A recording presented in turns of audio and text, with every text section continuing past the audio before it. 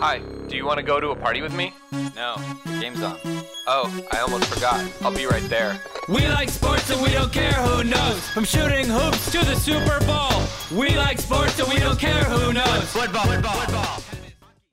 Welcome back to the Next Level Nerd Sports Cast. I'm Frank Conti, and with me is Bronson Allman. And it's been quite a while since we've had a show, a couple of months. We did warn our listeners that there might be some gaps in our recordings as life gets busier. As everybody knows, I announced on the show I have a newborn that she's now one. She's older than 1 year old now, so that's keeping me busy. And I know Bronson's been busy with a bunch of things too, but we wanted to keep this alive and keep the podcast going. So it's that time of year where the NFL season is getting ready to kick off. I can't believe it's already here, Bronson. And, we're a couple weeks away as we record on August 31st from the NFL getting underway on Thursday night with the Chiefs and the Lions, and then our Steelers on Sunday the 10th against the 49ers. So Bronson and I are going to use this episode to catch up and kind of talk about what's been going on since we last recorded. And then the main focus is going to be previewing the NFL season. We'll get some predictions,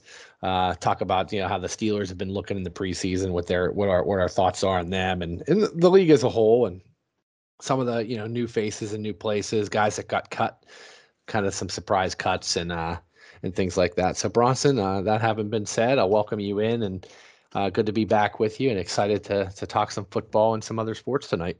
Yeah, man, it's good to be back, and it's good to finally be recording again.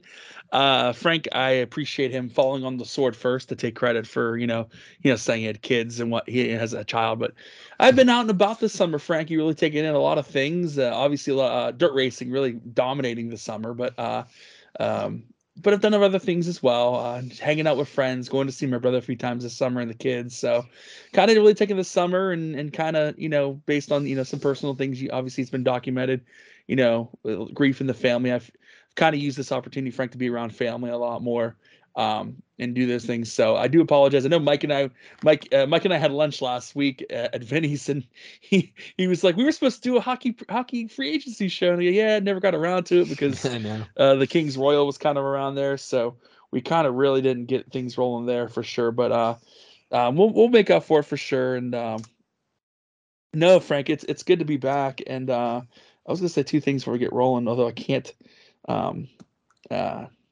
You were talking about the preview of the NFL, and I was gonna just do stuff like this. Look, see, every time I hit it with Bronson, the audio guy, where's this new equipment we heard about? So I bought this soundboard, and we tried to experiment with during the live the recording of the MLB draft, and it kept buzzing. I got to figure out what that is. If not, I might get a better soundboard. I do want a better soundboard, but I wanted to kick this one on here. You were talking about this NFL season, get my John. Oh, that gets the goosebumps going. It's a Raider. The frozen tundra. And if you've been watching Hard Knocks, although I'm like 2 weeks behind, I got to catch up on it this week. The first episode, Liev Schreiber, the actor, Frank, he does the voiceover. Hard Knocks. He was on the first week, and he met Aaron Rodgers, and Aaron Rodgers called on the voice of God, the voice of Hard Knocks. And Liev Schreiber, to his credit, said, hey, I got to be honest, I just blatantly rip off John Facenda. Like, he was a hero. Nice. And I blatantly just rip him off, and that's why the voice is always so deep, because he doesn't talk like that when he's in movies or when he's on TV shows. So he's a good narrator. Didn't he do something for the NHL for the Winter Classic too? He should. No, I think he did. He did 24/7 Road to the Winter Classic. Yeah, right. Actually, there was 1 year where Liev Schreiber did not do it. I'm going to quiz you on this. Did I quiz you on this one, or did I do this during the draft? Oh, no, I did this with my one friend. Do you know there was 1 year that Liev Schreiber did not do the Hard Knocks? Do you know? I can't tell what year it was. I tell you what team it was that he didn't do the Hard Knocks on. Do you have any idea maybe who it was? No, because I don't really follow Hard Knocks. It was the year they did the Chiefs, I think in like 2007, and Paul Rudd did the voice. Nice. He's an avid Chiefs fan. That's right. I've seen him on the field and stuff after games. Yeah. So he did it. That's the only year that Shriver has not done it. But no, Frank, just kind of prepping on for football, and obviously not a big hockey guy, so September always means October's coming around the corner, and we'll have some hockey tidbits to share for you before we get off the air. And last thing before I turn it over to you and get things rolling was I was debating tomorrow. I have a lot of things going on tomorrow. We're recording on Thursday.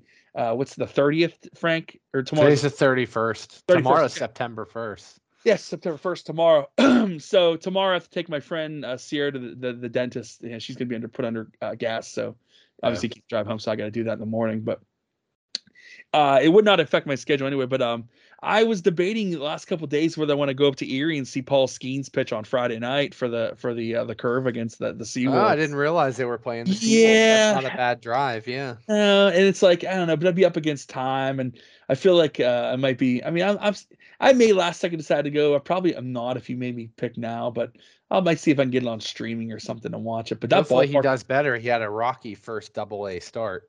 Yeah, and like I'm a huge fan. Obviously, if you went back and listened to our draft coverage one of Frank and the great Ryan Alexander Bucko Barnes. That's right. That's our last episode. That was the last time we talked. Yeah. And I was huge on Skeens. And right now I would say, like, even without playing on the Pirates, he's my favorite Pirate. So I'm gonna invest heavily in Paul Skeens, and hopefully he turns out. And it's funny because the Pirates always have these goofy nicknames for players, and Greg Brown has these weird calls. Like when Carlos Santana was here, he did Owe Kovao on the home run call, and Mercer me for Jordy Mercer. I feel like we got to call like Paul Skeens like Top Gun or Goose or something, because he has that mustache. Yeah, he has that pitched look, for the right? Air Force. Like, it's perfect. It's perfect for him to be like Goose or Rooster, maybe, for a Top Gun reference. I hope they roll with that. If they do, they better give me credit. I'm gonna sue them. But anywho, I like the idea of the K's, like do SKKKKKKKKENES. Oh, I like that. When he gets strikeouts, yeah. I'm huge on it, but like, obviously he brings obviously some hope to the Buccos, but no, Frank, I was debating whether or not to go tomorrow, and I'll let you know maybe next episode if I do go. I'm probably not gonna go because I feel like it's gonna be too much. If you do, I want some live reports. I will. If I go, I will give live reports. Do some like selfie recordings that we can post on the team. That channel. ballpark is nice. I don't know if you've been up there, Frank. Yeah. PNC Field up there, park up there at Erie. That is a great stadium, and I worked near it a lot because I interned with the Otters, and the Erie Insurance Arena is right smack next to it. And when you go up to the suites in the hockey arena, there's a hallway that has an open window. You can look out and see the stadium and even games going on. So it's a cool ballpark. If you're in that area, ever up that area, go check out the Seawolves. They are that you would know this, but for the casual fan, they're the Tigers AA team. Although they used to be the Cleveland, and then even way back before that, the Pirates AA team. Yeah, So, I feel like they should be the Pirates. Their uniform and logo is actually like based off the Pirates, even though they're the Tiger affiliate, which is strange. Yeah. I feel like the Tigers. I feel like they could probably shuffle around and make like Altoona. Yeah. They could make like Altoona the Yankees, like somebody else that, and like the Tigers. I get like Give the Pirates Akron Erie. Rubber Ducks or the Cleveland one. I get it. Yeah, because Akron Ohio makes is sense. close. But not steer the ship right. But yeah, but I'm still on the fence whether I'm gonna go. But back to you. Yeah, go ahead, Frank. Take the ship back over. I've already. Well, no, I mean, yeah, I'm excited. We were talking off air. It would be impossible to cover everything that's gone on. I wish I would have been able to make a list of like the key things that happened before, like since we've talked. And I don't know if Bronson, if we decided, are we going to do this at the end as a grab bag, or did you want to talk that Let's a little just do bit? it now, since I think we're kind of talking about different things. Okay. So I've been really I feel like wanting. in my mind we'll forget stuff and then not. But let's do it now while it's fresh. So we don't have Mike with us, our resident hockey guru, but I was freaking out and elated when the big news of the NHL offseason hit. And it feels like it hasn't been the Penguins for a long time, with cap issues and kind of the roster set in its ways. The Phil Kessel trade was like the biggest Pens news, and that was like 7 years ago or so now. But the Penguins make the biggest offseason splash in the NHL and acquire Norris Trophy winning top defenseman in the league, Erik Karlsson. And it was rumored for a while that the Penguins were one of the teams in on him. It's a very polarizing trade. There's a lot of Pens fans saying he's Letang 2.0. He's all offense, no defense. He was a minus 26. The Penguins need more of a shutdown defenseman, but I think in our camp, as far as me, Mike, and Bronson at the NLN Sports Cast, I think we're all in agreement that we love the move, and we think he'll be a great Penguin. He'll be better here because it's a better situation, a winning culture. The plus minus will improve. He'll be more motivated. He'll play better. For like 100-point defenseman, first in 30 years since Brian Leach. And Bronson, why I like the move, and this has been my take on it, is everybody's been saying the bottom six is the problem with the Penguins. And what is Dubas going to do to improve that bottom six? And he made some moves I like. I think Vinny Hinostroza's a sneaky signing. I think Matt Nieto, Noah Chari. He got guys that can, I think, fill their roles in the bottom six. I think you might see Brian Russ go down to the bottom six and help offensively. I think Drew O'Connor's speed and skill can help in the bottom six. And but what Erik Karlsson does is either him or Chris Letang's on the ice for 50 out of 60 minutes of the game. Yeah. So that bottom six is going to have a Letang or a Karlsson out there with them, moving the puck forward, getting them, hitting them tape to tape passes. So I think that makes the bottom six better by having one of them two guys with them. He's going to help the power play, which admittedly has been subpar with the talent the Penguins have. I don't know how they'll do it. I actually tinkered around in NHL 22 with putting Letang at left wing on the power play because you have the I think he might play the left side. I think that's a good role. Yeah, just put him at forward on the power play and have the one timer with the right-handed shot on the left side, and put Karlsson on the left point with the right-handed shot, and have Malkin about the power play for sure. Malkin on the right point with the left shot. You have one timers in the middle of the ice with everybody. I think they'll tinker, they'll move guys around, but I think you got to put Karlsson on the top power play for sure. And that's just, it's something different. It's new life injected into the fan base, into the Penguins. They have gone kind of stale, no playoff wins in 5 years. Yeah, I was just going to say stale. You got that. They need to try something different. It's a big splash. It's a good marketing move. They'll sell jerseys. They'll sell tickets. And there's nowhere to go but up for them. I mean, they've missed the playoffs, which is just, for the first time in 17 years, they had the longest streak in North American sports. They're trying something different outside the box. They made it work with the cap because Dubas, the boy genius, I know they ran him out of town in Toronto, but he managed to do it and got rid of Petrie and Granlund and the deal. Yeah, he had to give a first round pick, but he got them to take Petrie and Granlund, so it's almost even money. San Jose's using $1.5 million. We're still paying him Karlsson 10. Which makes him instantly the highest paid Penguin, but totally Granlund and Petrie kind of dead weight. Petrie a little bit better than Granlund, but very excited. The only guy that's I think if not to cut you off, Frank, I think if Petrie had stayed, I think he would have had a better than last year. But again, that money's just too much for what he's being asked to do. But I'm sorry, I just wanted to butt in with that. No, that was it. Really, I just say like the only dead weight left would be Carter. But nobody's taking Carter, but he at least unless Cabo and Kevin Broom and Mike and I, we have our text group and a Penguins text group and unless we can convince Jeff Carter to develop a skin irritation to hockey equipment, I think they're gonna be stuck with a lot more Marianosa. Yeah, I think they're going to be stuck with him during the year. And but now, Frank, you kind of summed everything up here, my friend. The full term of the deal, and I'm not reading it, so I'm going off the top of my head. So Frank will probably look it up and then correct me. But the Patriots claimed Matt Corral, Frank. I know, I saw Panthers. That's kind of crazy. That's a Belichickian kind of move there. But any hoodles, as Madden would say, any hoodles. So the Penguins. So I think, Frank, if the Penguins had not even gotten Karlsson back, just to get rid of what they got rid of would have been a huge deal. But then you pull in, like you said, Erik Karlsson, the former Heisman Norris Trophy winner. Too much college football on TV right now, but so anywho, so what happens here is there's a 3-team trade. There had to be a third team to kind of take some salary on Frankie. Now, most of the summer had been rumored it had been Nashville, but it ends up being Montreal being the third team. And so Pittsburgh sends Granlund and Jan Ruda to San Jose. I forgot about Ruda. That's more money that they got.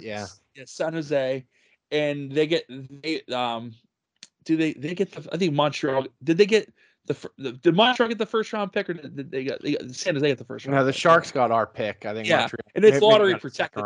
Right. Thanks Brian Burke. Everything's lottery protected now. But they got that pick, and then what? I think in Montreal got the second fourth rounders or something that went back there. Or Pittsburgh got an extra pick in the 26th draft, I think, or 25th. Yeah, 26th draft. Then they lose a first next year, and then a second in the subsequent years. And then Jeff Petrie went to Montreal, and I knew as soon as they acquired him, the Canadian media already reported that he was not going to stay in Montreal. Petrie had this 16 team no trade clause, and it was reported that the 16 teams that were on the list, Frank, were the 16 farthest teams away from his residence in Michigan. So Montreal was not on that list. So he could extend a trade to San Jose, but he could not to Montreal. So they went to, there you go. Oh, what's the finest? Yeah, it's a small town. Everyone in there, so Morgan Wallen's even playing tonight, and all the hillbillies still found a way to stick around here. But anywho, so Petrie had to go to Montreal for not being on the list, and then subsequently a week later, Frankie, he's dealt to the Detroit Red Wings. So he's a Red Wing now, and I'm sure his family's happy. I know Mark Madden's made jokes about the fact that his wife was very vocal about the toughness of them moving their kids back and forth. So good for them, good for the Petrie family. They're in Michigan. Jeff is home in Michigan. He'll be on a team with Oli Mata out there in Detroit, and former Penguin Daniel Sprong, some guys out there. Not to mention the fact that in that trade, Montreal traded Mike Hoffman to San Jose. So San Jose get Granlund, Ruda, and Hoffman. Remy Pitlick comes back to Pittsburgh. He's a depth guy for Montreal forward. So I don't know, Frank, how he's going to factor into the bottom six. Probably Wilkes-Barre and call up when he's probably injuries. He'll be a tweet. He'll be up injuries, a lot of that. And so there you go, right there, Frank. And of course, the Penguins get all those names off the books. You get all those big contracts, and they bring in Erik Karlsson. So as it stands right now, Frank kind of already foreshadowed it. You're going to have Letang and Ryan Graves are probably going to be the top pair. I would think. Great signing on getting Graves. Or 1A, 1B pairs. Yeah, it's going to be Graves and Letang on one line. I believe they would have Pettersson and Karlsson on the other line. Yeah, just because of the Swedish connection, I think they'll play together. And then I assume it would be POJ and maybe Ruedel or maybe they give Ty Smith a chance, or it's going to be a hodgepodge. I like Ty Smith, but he's a left-handed. Now they made a couple of Ty Smith. He always rips me on Ty Smith. I just feel like he hasn't been given a shot. No, I mean either. I think he's a younger, like Letang type. I think they signed today. I don't know if you heard Libor Hayek and Mark Pysyk. Yeah, the PTOs. Yeah, PTOs, so they're gonna have that there. I mean, they also signed Will Butcher in the offseason too. Yeah, Will Butcher, who's was highly touted out of college. Yeah. And you mentioned Hinostroza that's a forward, so Frank, that pairing of P.O. Joseph or Smith or Ruedel or whoever they're going to put in there, battle. Yeah, it'll be a camp battle. But I think the cool thing, like you mentioned earlier, is with Karlsson and Letang each being out there behind either Crosby or Malkin, they're big minutes eating guys. So maybe a guy like Ruedel and POJ, they become more effective through the less is more rule, like the less minutes they play, maybe the more effective they can be. Yeah. So I'm hoping maybe that's kind of where that goes in terms of the defense there. And obviously, Frank, we forgot the biggest part of the deal of the 3-team trade. Casey DeSmith went to Montreal. I forgot about that. Yeah. Well, Casey DeSmith goes to Montreal, which means the Bronson Allman gem, the Bronson Allman favorite, Alex Nedeljkovic, will probably be the number 2 now. He'll be goalie number 2. So, and then I assume Hellberg will be Wilkes-Barre fodder. I liked Casey, but I know these backup goalies are kind of interchangeable, and I think Nedeljkovic has a shot to be decent. He had some good times there in Carolina, before some rockiness in Detroit in front of a young team, but. I like him at a little bit less money than DeSmith too, so he saves some cap. Well, I like that too, and obviously, if Tristan Jarry has more injury concerns, obviously, I would feel better with him on a long run than maybe DeSmith. So exactly, obviously he's been the guy before. He has experience. He's got playoff experience. He's got number 1 experience. So I like that there for sure. But no, Frank, that was the Carlson trade. I was very shocked that they were able to get it done, but they did get it done, and this is why we got Kyle Dubas and love it. And then the Penguins they've kind of really made some big news this summer. Not even just this, obviously the AT&T Sportsnet fiasco has been out there. What would happen with the network and whatnot? Frank and I and Mike had been kind of bouncing off through text of what the future would be. Well, first off, we found out that the CW was leaving Channel 19 here locally in Western Pennsylvania, Pittsburgh. They will go to 22. The point it's already announced, but the 19 channel now is without a affiliation. So KDKA announced was a week or two ago. It'll be KDKA Plus. It'll be a second KDKA channel. Mm-hmm. So maybe we were speculating possibly Over the Penguins air would go there. Yeah, go over there, and it's on network television. But luckily, last second comes through, and Fenway Sports Group actually buys AT&T Sportsnet from Warner Brothers Discovery, and just announced today that they will repackage it as Sportsnet Pittsburgh. Mm-hmm. Frank Frank gets half credit. Well, if I was the teacher grading his paper, give him a half credit. I think I deserve a 90% credit. Okay, we'll give you a 90%. It's pretty much what I said. I said it would be called NLN Pittsburgh, but they're just it won't be NLN, but NLN people will be running it. So essentially, we'll be NLN Network, just not labeled it. They will carry the Pittsburgh Penguins, Frank. They will be and that would be repackaged in October, right before the Pirates wrap up.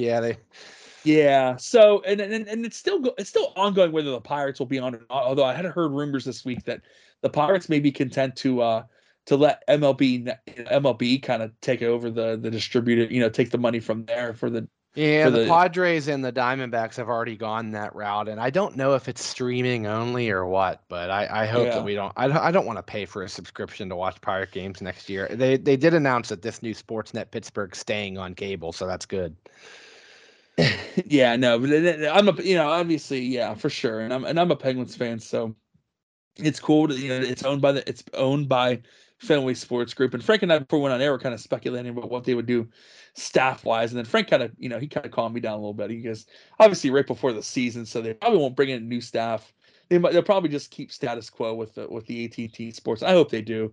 Danny Potash is awesome, as is Mearsy and Airy. I'm more of an advocate for having Colby have a more effect on the broadcast, a younger voice, and Colby Frank getting a big rub because he's been fixated more on the Spit and Chicklets podcast with Biz and Wit, so he's been on there a lot more. So he's really getting in there, getting the national attention there. So it'd be cool to have him in there, and so it'll be repackaged Sportsnet Pittsburgh. It will premiere. It will switch over in October. And, one thing I hope happens, Bronson, is I'm a big fan of. I follow Score Bugs, which I don't know. This is a next level nerd thing, but I like to analyze and look at different networks' score bugs, which is the little on-screen thing that tells you the score and the time and the clock and all that. And I have for years hated AT&T Sportsnet Pittsburgh. They have like little round logos that they're off-centered. Things are hard to read. It's in the bottom corner, And I've hated that sound effect. That I hated that. So I have a picture just to show you, and you probably know it, but the viewers can't see. But NESN's is so clean. Yeah, I can see it right there. Yeah, I don't know if it's out of focus, but I hope that it is. But I know exactly what you're saying. I hope Sportsnet Pittsburgh just adopts the on-screen graphics of NESN because I think it's out of the way. It's not flashy, because you don't want to pay attention to that. You want to pay attention to the game. So I love NESN's score bug, and I hope they get it. I'll be so happy to retire the AT&T Sportsnet score bug. No, Frank and I really do pay attention to things like that for sure. Yeah. And Frank's already been leaking the news that Jack Edwards is going to the Penguins game, so we can rest easily now. I had Mike believe in me. Oh, Mike, you got him hook, line, and sinker. I didn't buy it for a second. No, I said no way. But that was funny that you posted that. But and it's interesting to see how Sportsnet Pittsburgh will fill its programming besides the Penguins, because if the Pirates do take the MLB approach, that's going to leave a lot of open programming in the spring for them to fill. Now, I know the Riverhounds, who are our very good friend Ryan Schaefer is on their staff there. They had that deal with CW, well with KDK basically. Mm-hmm. They'll probably stay on that network. but it's interesting to see what will fill the gap there, how they'll fill the spring content. But I mean, because if you're not going to have baseball, then do you, could Pitt get involved there? Could they have? I know Pitt is the ACC network, but they don't have every Pitt game on, Yeah, on there. and I But think it's something that the people at Nesson and Fenway are probably definitely like having open discussions about, like what else yeah, can maybe we. some more high school programming. I Yeah, know 22 and 19 and they've done a great job with the high school game of the week. I watched Beaver and Blackhawk, Beaver Falls and Blackhawk. I'm sorry, on those, and then the other one was like I forget, I forget, it was another Pittsburgh matchup, high school matchup. But maybe they'll do more high school matchups too. You never know. But I'm just a little curious. I'm very curious as how they'll fill that time and there. But I'm excited. I'm excited about that, and trying to think anything else. Real quick, and before I get to, I know what you want to cover before we get to football. Real quick, just racing and wrestling stuff. I'll keep it very quick. Mhm. I'll start somber, then work positive. So somberly, wrestling lost two very impactful performers this past I spring. hate we've been Uh, announcing so many sad news lately on the yeah. show. Well, we lost professional wrestling legend Terry Funk. Obviously, Terry Funk known for, I mean, he's wrestling since the 70s. Rivalries with Dusty Rhodes, with Ric Flair, with Mick Foley, in Japan. He was known for, he was a wrestler's wrestler in the 70s, 80s, even in the 90s. Then he kind of did the ECW hardcore stuff. It was kind of a little, blood and guts. But no, everybody that's in wrestling seemed to like Terry Funk. And as you mentioned me in text, and I went to listen back to it later, you don't hear Mark Madden really show any emotion or hear emotion, but you can tell he was visibly shaken by losing Terry Funk, a wrestling legend. Frank, he also had some Hollywood movies to his credit. He was in Roadhouse and Over the Top, and a couple of TV show appearances in other movies. But Terry Funk had been he honestly, Frank, he'd been wrestling, I think as early as like 5 or 6 years ago, still in the ring, performing in indies and things like that. So he was still moving around, but when you've gone as long and hard as he's gone, obviously the body deteriorates quick, and he was suffering from early stages of dementia before his passing. I know. Ric Flair and a lot of those guys Mick Foley were staying in touch with Terry, and I think he just celebrated a birthday before his passing, maybe. But big loss there for Terry Funk, and like tribute to the old Funker. Loved him, man. He always had some good. His match with my favorite Terry Funk match is probably his match with Flair, the I Quit match. I think it's 89 or 90 WCW, when he turned Flair face by attacking him. Flair just lost the title to Steamboat, and he was one of the biggest bad guys. And then Terry Funk turned on Flair and brutally attacked him and turned Flair into a good guy. And they had a great match. And then Terry Funk. And then what I remember was him and Kevin Nash at a pay-per-view in 2000 for commissionership of WCW. And that was a brutal match. And Kevin Nash beat the crap out of him, but he put on a good show there for sure. So, yeah, RIP Terry Funk. And then, Frank, the next day, we don't even get to really reflect on Terry's passing. That I really don't know how to put this into good words, but we lost WWE performer, former Universal WWE champion Bray Wyatt, real name Wyndham Rotunda. He passed away at our age, Frank, 36 years old. Sobering, to hear that. Yeah, I do admit I was a little nervous at the beginning, because I know he'd suffered through some mental health issues. But then I looked more into it and realized, like, months before, he had suffered through actual medical issues, some heart issues. And apparently he did go into cardiac arrest in his sleep, and he passed on. And just such a sad. I really can't put things into words. Wyndham had a tremendous creative mind, and the many incarnations of Bray Wyatt. Obviously, the cult leader from the Bayou with the hat and the Hawaiian shirt, and he had the Wyatt family, and then he came back as the Fiend. Which is like his alter ego. And then he had the Fiend was the bad version of him. And the good version of him was kind of like a cheesy cartoon, like Mr. Rogers kind of ripoff thing. And it was funny. And so he had the comedy side, but also the sinister evil side of that character. And then when he came back the third time, he kind of, I think the third character was more of him, Wyndham Rotunda.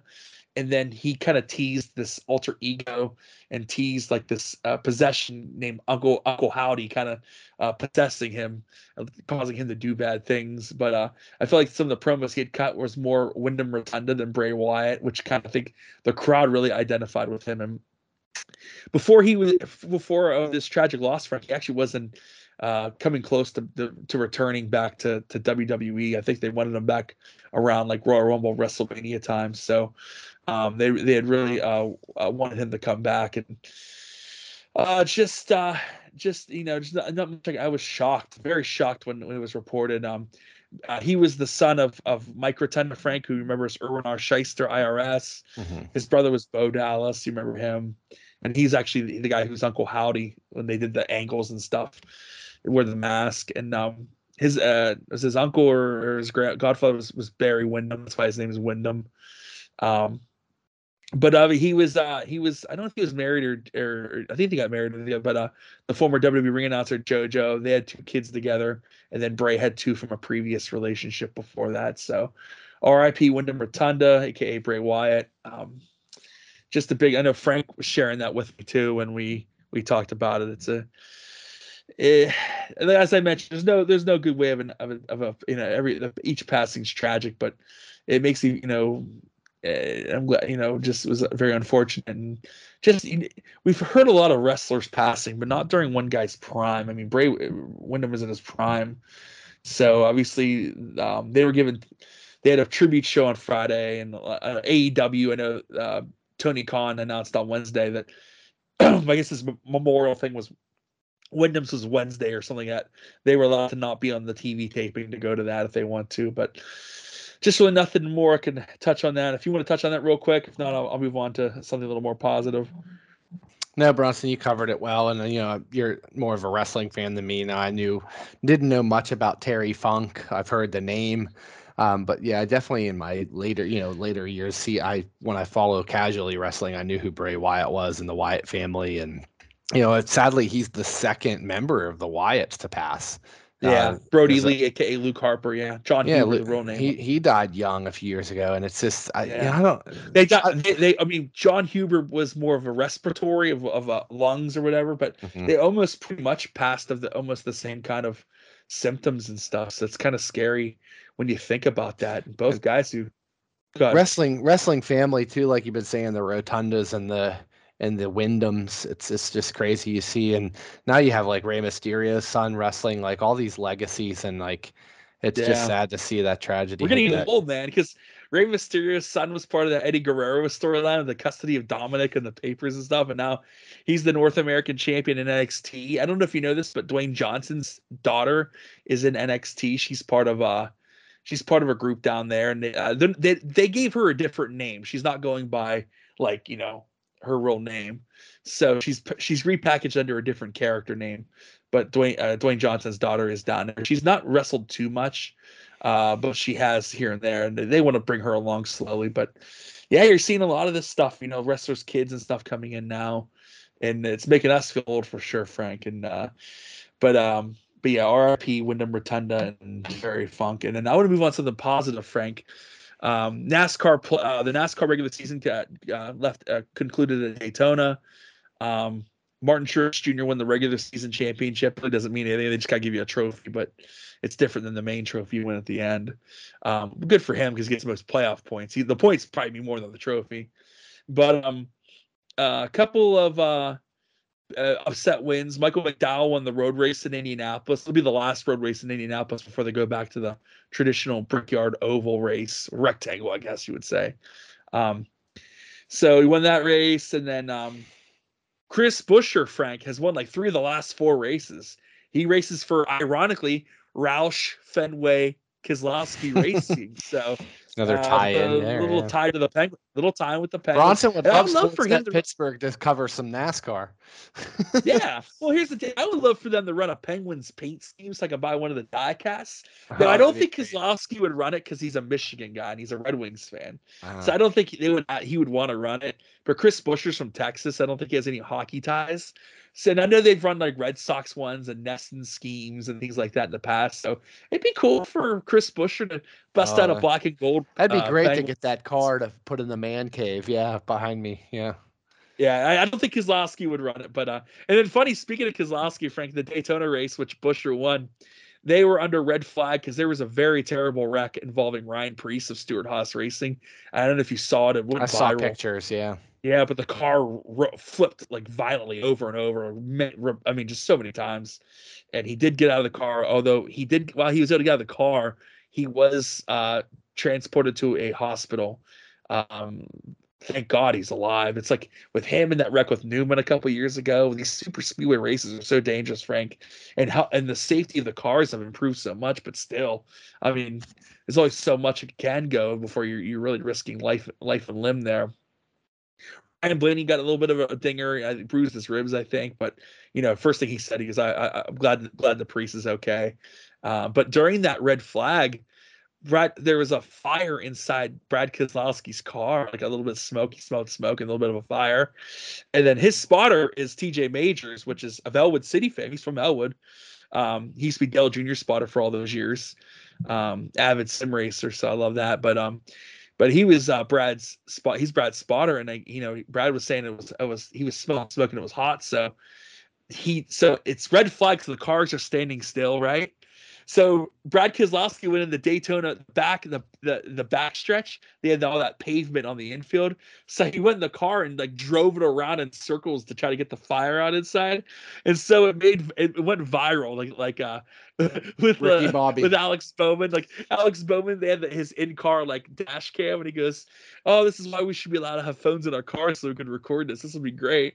And then they were making like Talladega Nights references of like, "I'm on fire! I'm on fire! Tom Cruise, use your witchcraft, get this fire off me." So all the drivers really having fun at Brad's expense. He was never really in danger. He just smelled smoke and thought there was a little small fire inside. They got rid of it like after. But if you go on the internet, it's like him just driving in circles in the infield, and everyone was just kind of having fun at it because obviously they knew he was okay. But anywho, long story short, the field of 16 is set. I'm not going to waste everyone's time and read every driver, but William Byron, Frank, was the most dominant of the Hendrick cars this year. Your guy, Willie B, Liberty University, that car, the 24, he's been the most dominant guy of the Hendrick cars. That involves Kyle Larson, Alex Bowman, and Chase Elliott. Frank, Chase Elliott broke his leg early in the year on that call. He went snowboarding in Colorado and missed almost over a month for the racing, Frank. So he had to basically win to get in, and Daytona was his last chance, Frank. And they ran into some theoretical banana peels, and Frank, it's like huge news in NASCAR. Chase Elliott did not make the field of 16 for the playoffs, so that's a huge deal in NASCAR for a guy like Chase Elliott, a former champion, to not make it. But everybody else in Hendrick, Bowman didn't make it, but William Byron and Kyle Larson made it for Hendrick. Harvick made the playoffs in his last year. He will retire and join the Fox booth. I'm trying to think any other big news in NASCAR that's happened. Really big deals. Nothing right now. But I think Truex is probably one of the favorites to possibly win the championship. Larson, William Byron, Frank, he's really been I've really been shocked at how good William Byron is. He's taken that next step, and I'm really happy for him. He's a good kid and not a guy who really causes a lot of headlines. Just kind of keeps his head down and keeps racing. And but anyway, the playoffs will start this weekend with the race in Darlington, the Southern 500. And the last thing before I turn it to football, Frank, or turn it over to you for what you want to cover. I'm a big dirt guy, right? I'm a big sprint car guy. Well, Kyle Larson and his brother-in-law, sprint World of Outlaws champion Brad Sweet, they have a little sprint car series called the High Limit Series. They do a couple races a month or whatever, and it's big purses. A lot of local tracks don't give out a lot of money in terms of winning, and so they've come together and made this series. So they're going to be at Lernerville the last week of September, and yours truly is going. Confirmed. I have tickets. But this is before it was announced last week, Frank, that Kyle Larson formally invited Dale Earnhardt Jr. to come up and catch some sprint car racing, something of which Jr.'s never done. It's not really been a forte of his, and he's really not talked about it or doesn't know a whole lot about it. But on Dale Jr.'s social media and podcast, he announced that he will be, in fact, at Sarver, Pennsylvania at Lernerville the last week of September. So Dale Jr. and Dirty Mo Media, who he does his podcast with, he will be there. So yours truly is hoping that maybe he'll get a few minutes to talk to old Junebug at Lernerville. So I'm hoping that when the race happens, I'm hoping that I think hopefully during the events of the race and whatnot, that the fans will kind of maybe, not be rude and let Dale kind of take in, the racing. If I go to meet him, I'll wait till after the race when everyone's done and stuff. But I'm really looking forward to having Dale Jr. there. That's really cool for him to go to a local dirt track like Lernerville and to take that in. So if tickets weren't moving for that race before, Frank, I can assure you that they are moving quickly now. But that's it, Frank. That's all I got on my end. I thought we would end it with the Dale Jr. thing. I know maybe even some casual race fans who've never seen a dirt race or whatever. Maybe Dale Jr.'s appearance will allow them to take it in. So looking forward to a good night of racing. Hopefully, as long as there's no rain. Please, no rain. But looking forward to possibly getting a chance to meet Dale Earnhardt Jr. Pretty cool, Bronson. Always love your takes on wrestling, on NASCAR. It's cool that you and I both get to, cover our passions during this podcast. Mine sometimes being tennis or being baseball, and you covering that. So great getting us updated on what's been going on, because we haven't had an episode in so long. So excited to hear if you get to go whenever you go to that race. Hear how it went and things like. And one of these days, I'm going to get up to go to one with you. I'd love to. I always hear you talk about the one in Ohio and the dirt track there in Lernerville. So it'd be cool to go with you. There's a track kind of closer to you, Imperial, PA. There's Pittsburgh, Pennsylvania Motor Speedway. They've just redone it, I think. So yeah, that's out in the Robinson area. I could go to there. Yeah, when they finish that up, they might bring some events out there. So if they do, I will let you know. Maybe take old Frank out there. Formally invite him to a race and get him out there, get him out, watch him racing. So the only thing I wanted to touch on before we get into the nuts and bolts of this episode, being the NFL preview, is just how the Pirates have been doing. And we touched upon earlier episodes the hot start, the 20-8 start in April, everybody jumping on the bandwagon. I myself was a little bit guilty of at least them. I knew they wouldn't keep up that pace, but I thought, if they play around 500 from now on, you're looking at 88, 89 wins and probably a wild card. They're ahead of schedule in the rebuild, blah, blah, blah. The young guys, G1 Bay. I mean, everybody was looking so good. But of course, as many people predicted and now say, I told you so, they did kind of fall off the map. They had a horrendous May. As good as April was, May was just as bad. They were 20-8, and I believe they got to 500 at like 27-27. So right after 20-8, they went like 7-19. So they got to 500 there at 27-27, and then fell under and really never got back. They got a little bit hot before the All-Star break, where they got to like 36-41, where I was like, okay, this team might get to 500, still a little bit ahead of schedule. 2024 is the year. Let's stay relevant. Let's stay 4 or 5 out of the wild card. See, make this exciting. Then they ran into Arizona and LA right before the All-Star break. They went like 1-6 on that road trip. Entered the break at like 30-40 or 40-50, something like that. And it started to get, looking bleak. I think they bottomed out at maybe 15 games under 500. Now, they just swept the Royals to end August, and they had a 14-15 August. So right back to 500. They've been getting better. They've gone with the youth movement, Bronson. They've traded Rich Hill. They traded G-Man Choi. They traded Carlos Santana. They've called up Andy Rodriguez, Henry Davis, Leover Peguero, Aliko Williams. And the guys are starting to gel as a team. At least they're getting some of that stuff done to be poised for a better showing in 2024. They're getting their feet wet in the majors. They're gelling as a team, getting chemistry, and you can see it. Andy Rodriguez, the catcher, is a gamer. Some of the young pitchers, Oviedo, who just pitched a complete game shutout, the first in like 12 years for the Pirates. So I can see things on the horizon, and I have people ripping me already on Twitter. I'm like 4 days into Twitter. That's also breaking noise. Frank Conti joined Twitter. I gotta cut in. I gotta cut into this. So I'm shocked. So Frank like follows me and likes a couple of my posts. Yeah. You Well, think Bronson thought I was a spam? Yeah, I thought he was a spam. He He had like no followers or followed anyone, and I'm like, Frank's this is definitely. But then I saw it, I'm like, I think it's Frank. So Frank's on this. It's cool to have Frank on Twitter.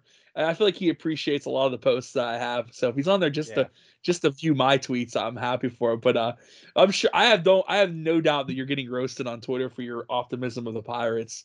I've been but I follow like Jason Mackey and some of the beat writers, and like other fans are arguing with me. They're like, here we go with the Pirates' eternal optimism. Keep taking your money. I'm like, dude, let me be a fan. Let me be me. Like, worry about yourself. Like, I mean, the only honestly, and we really can't say Twitter anymore, Frank, because it's X now. I know, it's so stupid. Elon Musk bad move there by Elon Musk. but like, in all honesty, the truth is like, I think when like they were hovering around 500, and then and I guess I didn't even butt in your thing here, but with O'Neal Cruz getting hurt, I think the fans really put the pressure on management to bring up the guys like Eddie Rodriguez and Henry Davis, and I think they had their false.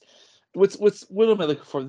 I think they hopelessly and maybe delusionally put their faith in the fact that these guys were just going to come up and tear the cover off the ball and keep things rolling. And false optimism, maybe you were thinking. Oh, yeah, thank you. False optimism. Yeah. And it just, Frank, I get it. These guys played, we're hitting the ball in AAA and whatnot, going up the ladder, but you have to adjust to big league hitting, and Davis did well for like the first couple of games, but like obviously he's come back down to earth and things like that, and he said things here and there, but I just thought it's really sketchy for fans to think that that guy's killing it in AAA, let him come up here and he'll do the same thing up here. You can't rely on that. You hope that maybe it'll happen, and that's not why the Pirates are where they're at now, obviously. But I thought he said the false optimism there, and these kids just need time to really just to develop, and just because Henry Davis comes up and he's not hitting the ball that great doesn't mean it's a lost cause. He just needs more time, and I don't need to tell you this because you're the baseball Dalai Lama and you know what I'm talking about. But I just and in the terms of the deadline deals, I loved all of them because I feel like with guys like Rich Hill and He-Man Choi and who am I forgetting? Carlos Santana. Yeah, these are guys that aren't coming back anyway, so you might as well get something for them. So I don't get that. Some people were, and then I remember like my buddy Shane was getting on me because they like I can't believe they traded Carlos Santana in the division. Like, they don't pay attention. Yeah, I mean, like he's a rental. If you're neck and neck with the Cubs for like the Central, I don't theoretically throwing that out there and not reflecting on the stands. If the Penguins are going neck and neck with the Capitals and like they traded them like Brian Rust, like that, then I'd freak out. But like the Pirates weren't contending. It doesn't matter. And like you said, it's a rental. So, but no, I liked all those deals, and I didn't mean to come back in, but you mentioned Twitter, and it was yes, guys. Frank's on Twitter now. I'm happy he is on Twitter. I think as long as he's a smart man like me to not fall into the negative stuff of Twitter. So I mainly do it for news, and like I might comment here and there, but like I kind of decided to leave Facebook for a while, and I may come back to it. But Facebook, I found myself getting 2:00 in the morning for hours scrolling endlessly at like silly videos. And I think a lot of us are victims of that. And I feel like X or Twitter is just kind of more of a news feed where I can get my breaking sports and politics. And I feel like, I think Facebook, like I said, is trying so much to be like TikTok. Yeah. And I think it's just like, it's trying, they want to take the TikTok buzz away. But obviously what Elon's doing with Twitter, whatever, or X, like I keep saying X or whatever. But I was going to get you some here. Hold on, let's see something. So we're gonna call it X. You might just play this. Is this me turning to the bad side? We're going to DX.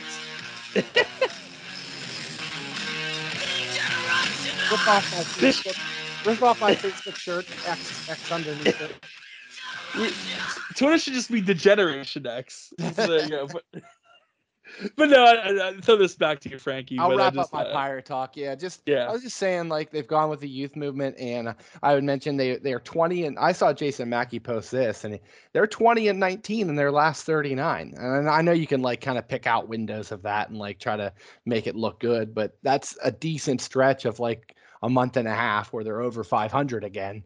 And I think, I always do this, but if they have a decent stretch here in September, a little bit of an easy schedule, maybe they get to my prediction, which has been documented on the show, 76-86, which is 10 games under, which is a vast improvement. They were 62-100 last year.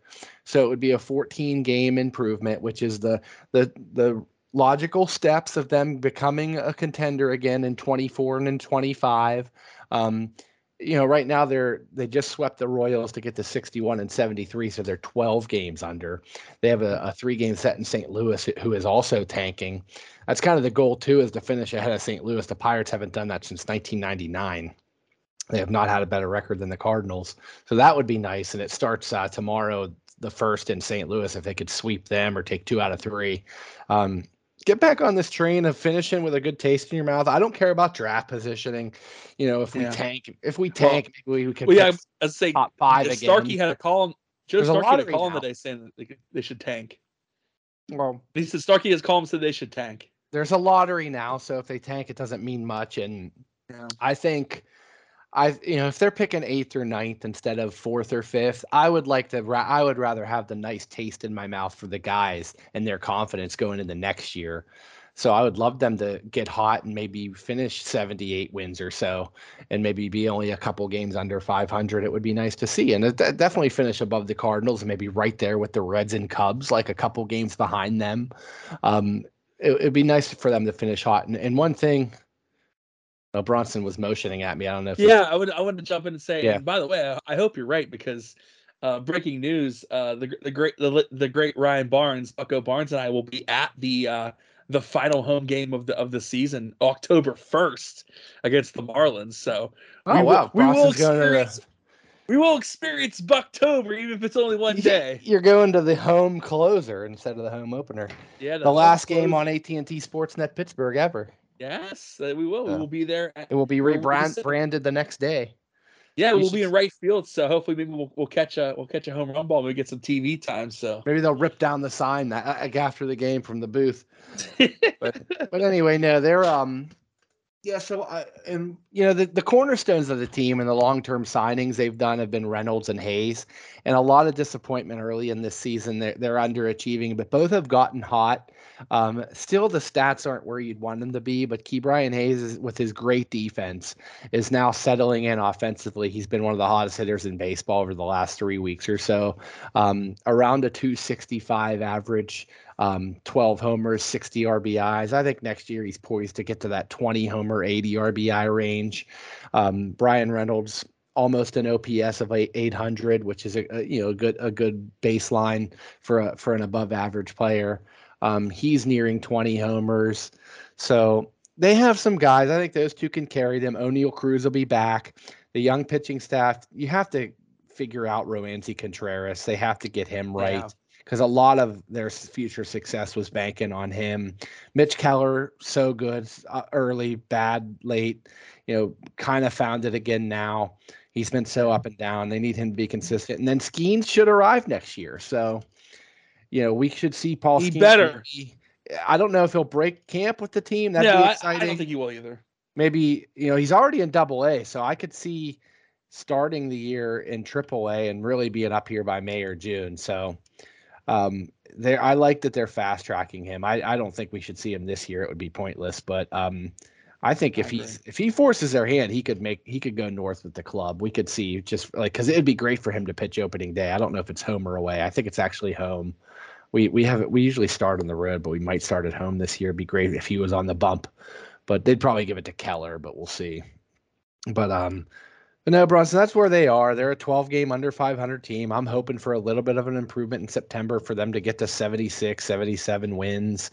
That would be respectability and some strides towards next season. I really like what I see from Endy, from Peguero. from Henry Davis. He'll get better. I think they have to just tell him that you're done catching those, like make the decision. And I think it'll be off of his mind if they just say, hey, you're an outfielder, you're a DH. Maybe you learn first base. I could see that because they kind of have a hole there. But yeah, they'll be maybe some younger free agents, maybe not like a Rich Hill and Santana next year. Maybe they get some younger guys to join the fray and supplement some of the holes in the roster, maybe a pitcher or two, a reliever, and try to build and contend in 24. So we'll see. I'm not going to be that, I'm not going to get on the bandwagon, and I'll wait and see, but I think we are poised to be a contender next year. You saw the Reds do it. The Reds are doing it this year with their young talent. So why can't that be the Pirates next year? So stay tuned with me and Barnesy. Will be, probably doing another season preview next spring, but Pirates about a month left, and they're going to be old news now as we get to Steeler and Penguin season. So I just wanted to get one last Pirate season in for the year, probably. Oh, okay. Nothing else? I thought you were going to maybe throw some tennis status or something. I don't know. No, the tennis has been, I haven't followed it much, but it's in the U.S. Open now, the final major. Novak Djokovic, Carlos Alcaraz, kind of this new rivalry, the number 1, number 2 players in the world, probably on a crash course. They're playing another final. They played in Wimbledon, and I believe Alcaraz won that one. So they've kind of been alternating back and forth who's the best. Djokovic at our age, 36 or so, and Alcaraz is like 20. He's like the changing of the guard, the new like Nadal from Spain, kind of grew up idolizing Nadal. And, Federer's retired now. Nadal has been injured and is like kind of hinting at retirement. So it's kind of that old era that we grew up with is going to be kind of turned over. So tennis might have a little bit of a lull, but it's kind of in good hands with some young players. And I want to say one thing to you before we get started with the Steelers. One thing I realized, and I'm going to bring some Elwood flavor into this too, but it seems to me now, like, and I don't know, it seems it's become obvious that one of the big sports on the rise is pickleball. Pickleball's everywhere now, which is what they got courts in Elwood. Yeah.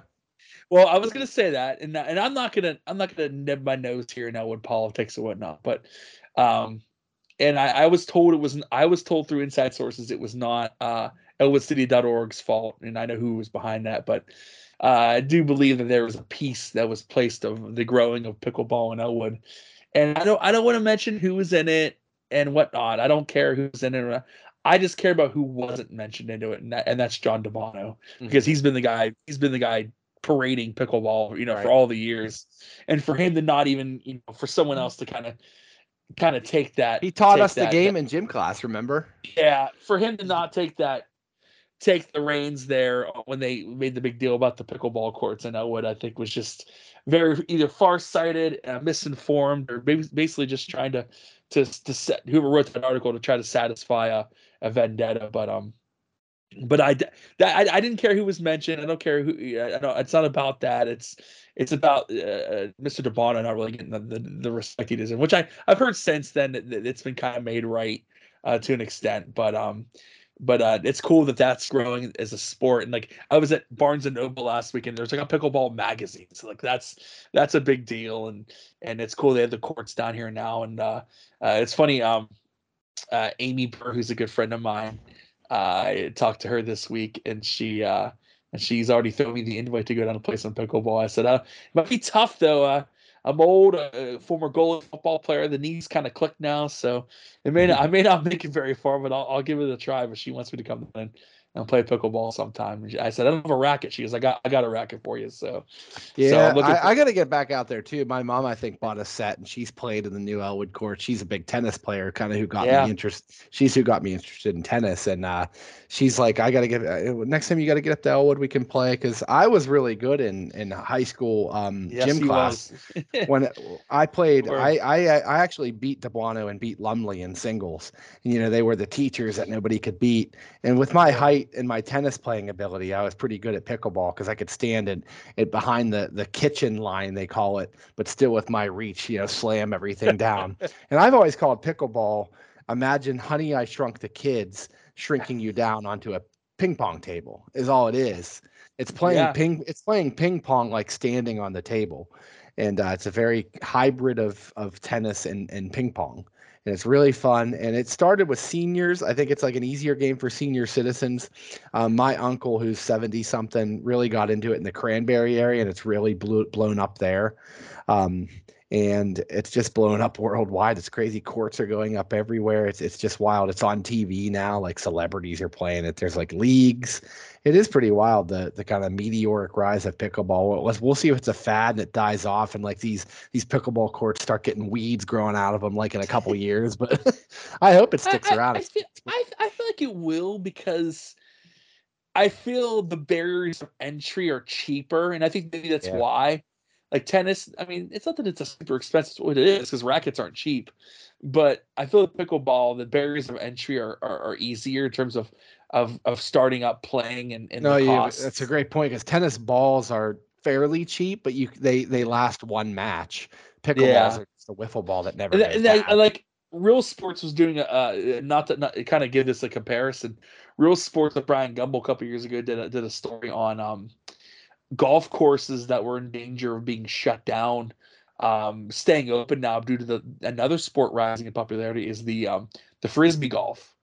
Casey DeSmith is a big avid frisbee golf guy, and they said that's kind of taking the place of, that's kind of what's keeping some of these golf courses alive, because golf's another high barrier of entry sport. That hockey, lacrosse, and let's say tennis, like those are the high, it costs a lot of money to get up and start playing the sports, whereas a frisbee golf and pickleball, it's cheap, it's fairly cheap to start doing it. So that's why I feel like it's going to stick around if it does keep at its height. It's just easier for the average Joe or the average Jane to go pick it up and start playing.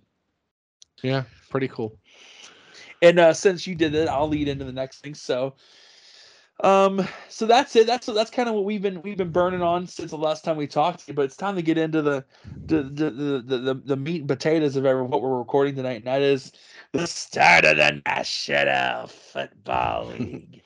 And and obviously it's going to be surrounded by the hometown team that Frank and I support, which is the Pittsburgh Steelers. And going to kind of recap to my best abilities here and have Frank reflect on the preseason, and then we'll go from there and do our NFL and Steeler picks, and I guess kind of maybe some notes and close up shop. So Frankie, the Steeler preseason. Now there was only 3 games this year, and obviously it's because of the 18-game season.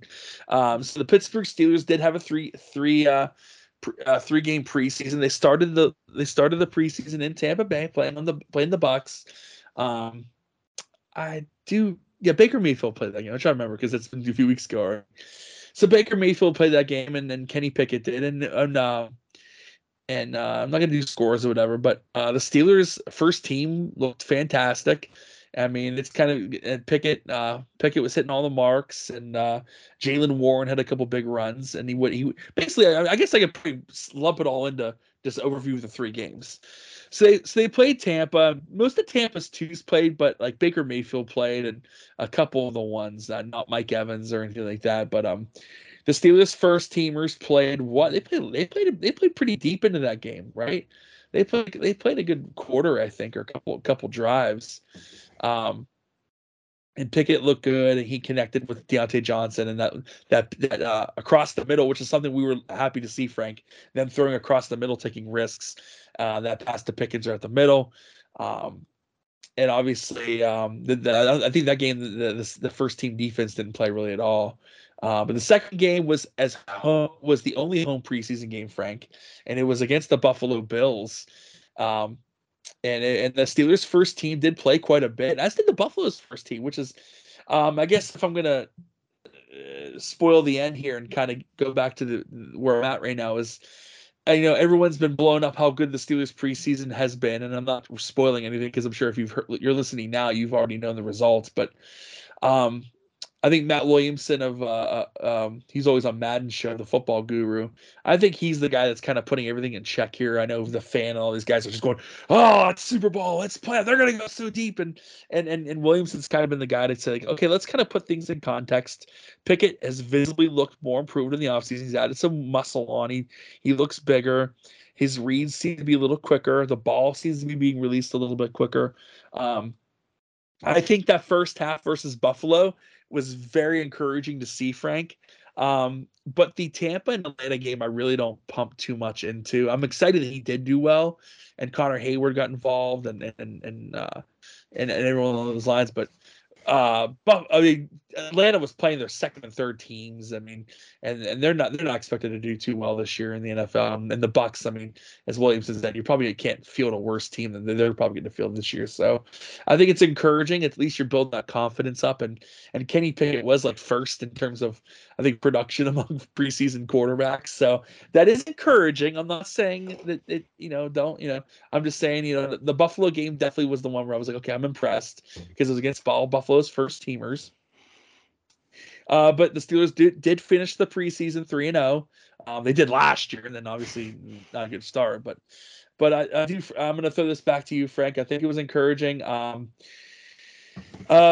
We were also looking at Broderick Jones, whether he would be the starter going into week 1. But to everyone's surprise, Frank, Dan Moore Jr. has kind of held his own, and he's proven that he should at least keep the status quo for now. I know there had been talks of whether they would move him to the right and then move Jones to the left, which could essentially happen maybe during the season. Obviously, it looks to be it'll be Pickett, obviously the starter, but it looks like it'll be Trubisky 2, Rudolph 3. Although Trubisky really did not have a good first game, but I thought he bounced back after, especially against Buffalo, which I feel like he should have because he probably knows a lot of Buffalo's intel being there for a year. Najee had a couple good runs, Frank, but I think Jaylen Warren was a really big surprise in the preseason, and I believe that he'll probably will be. Whether he obviously he won't be RB1, but he will be RB2, getting a lot more time than other RB2s in the NFL. I think he'll get a lot of look there. I think Matt Canada opening up the offense in the preseason was very encouraging. I'm hoping they'll stick to that, Frank, even when sometimes it won't bear fruit and maybe it'll lead to an interception or a turnover. I don't want to abandon it. Stick with it. This is how you're going to win games, Frank. I think the Steelers are clearly, if they really think they're going to do this run, keep things low scoring, they're going to get bitten by that a lot, Frank. The NFL is not that kind of game anymore. And it was encouraging to see. It looks like maybe Canada realizes that this is last chance saloon for him, a chance to hold on to his job. And he figures, hey, if I'm going to go out on my shield, at least let's sling it around and open it up a little bit. I was intrigued by Connor Hayward. Darnell Washington had a great camp, and I think that ultimately was what led to the Gentry being cut. I don't think Gentry did anything bad, but I think Darnell Washington had a great camp. They were really encouraged with him. And even that game against Buffalo, Frank's going to you're probably going to comment this and laugh. He drew like two pass interference plays. They just couldn't cover him. He's this big, humongous mountain of a man that even the Buffalo's first team couldn't cover. So that was encouraging. Trying to think of what else. They were experimented with Kendrick Green as a fullback, which was funny. He's not been anything to write home about as a lineman. Even Ben was on his football and podcast and he basically said, I love Kendrick Green, but he sucks. And then I thought for sure that he would get cut, but actually he didn't get cut because he got traded to the Texans. Traded for a 6th-round pick, which I was elated. So loving that. Hopefully we'll get to play against him a week 4 when they play Houston. They also traded Dotson to the Rams for a swap of picks, I think. So that covers it on offense. I think Allen Robinson in limited action looked good. Obviously, Deontay looked good. Pickens looked good. On defense, Watt. Obviously, Herbig, the guy they drafted this year out of Wisconsin. Frankie looked really good in relief, in a lot of preseason action. Hopefully, he'll get a chance to, hopefully TJ Watt doesn't get hurt this year. But if he does, I feel a little bit better with him in the back. But hopefully, TJ Watt doesn't get hurt. That middle linebacker I think it's still kind of a little bit of a question mark, Frankie. I know they brought what's his name in from the Jets or Quan Alexander, and then the corners. It's going to be I was obviously Joey Porter Jr. who got an interception against the Bills. I don't know if that was that Josh Allen or Matt Barkley, I forget, but he got an interception in that game, and then it'll be Levi Wallace, and then obviously then they. The Texans recently just cut Desmond King, and the Steelers added him. He has some special teams prowess. I wonder if he'll get a chance to do that. Though. Although Calvin Austin the third, Frankie looks really dangerous in that role if they want to keep him there as well. So I know I've thrown a lot of stuff at you. I know, just kind of a lot of, I don't know. I don't know what else what I took out of the preseason there. Try to think of the backer play, secondary play, receive. Yeah, so those are kind of what I've taken out of the season there. Obviously, Pickett, build the confidence, get some plays out there, and and after, even after that Atlanta game, Frank, after he had that first drive, I'm like, as I was telling Kevin, I said, put him in bubble wrap and let's go week one. So, kind of what you saw in camp, what you liked, didn't like, and kind of where we're at before we get into the predictions. No, Bronson, I love it. That was an awesome kind of preview recap of the preseason and what you kind of thought on how players performed, position battles, cuts, outlook on the season. I tend to share many of your opinions. I don't want to be one of those, victims of drinking the Kool-Aid, but Pickett looks like the real deal. He looks like a guy that's determined. I mean, you said it, he put on muscle. The release is quicker. There's more zip on the ball. The offense is getting opened up more. We're definitely going to see an improved Kenny Pickett in 2023. They picked this guy in the first round for a reason. They're going to, I think, let him play a little bit. There was talks last year he wasn't allowed to call audibles. I think there'll be a little more leeway with that. I think he'll have a little bit more say in the offense. Canada's going to be allowed by Tomlin, I think, to open it up more. I think a lot of people like to blame Canada last year, but I think he was under the kind of the Tomlin's, rule of overruling on some of the plays. But no, he has a ton of weapons. When Deontay Johnson's your new number 2 receiver, you're pretty deep there because George Pickens is looking like maybe a possible stud. There's people comparing him to Justin Jefferson, top 5 receiver in the league potential. So that's exciting. You see some of the circus catches he makes, and when he's one-on-one, he just, he's beating guys, and you have to double team him, which is going to open up Deontay more. The Allen Robinson signing for a veteran third guy, I love. Bringing in the local Penn State guy, Freiermuth coming into his own in his, third year now or so, really elite tight end potential.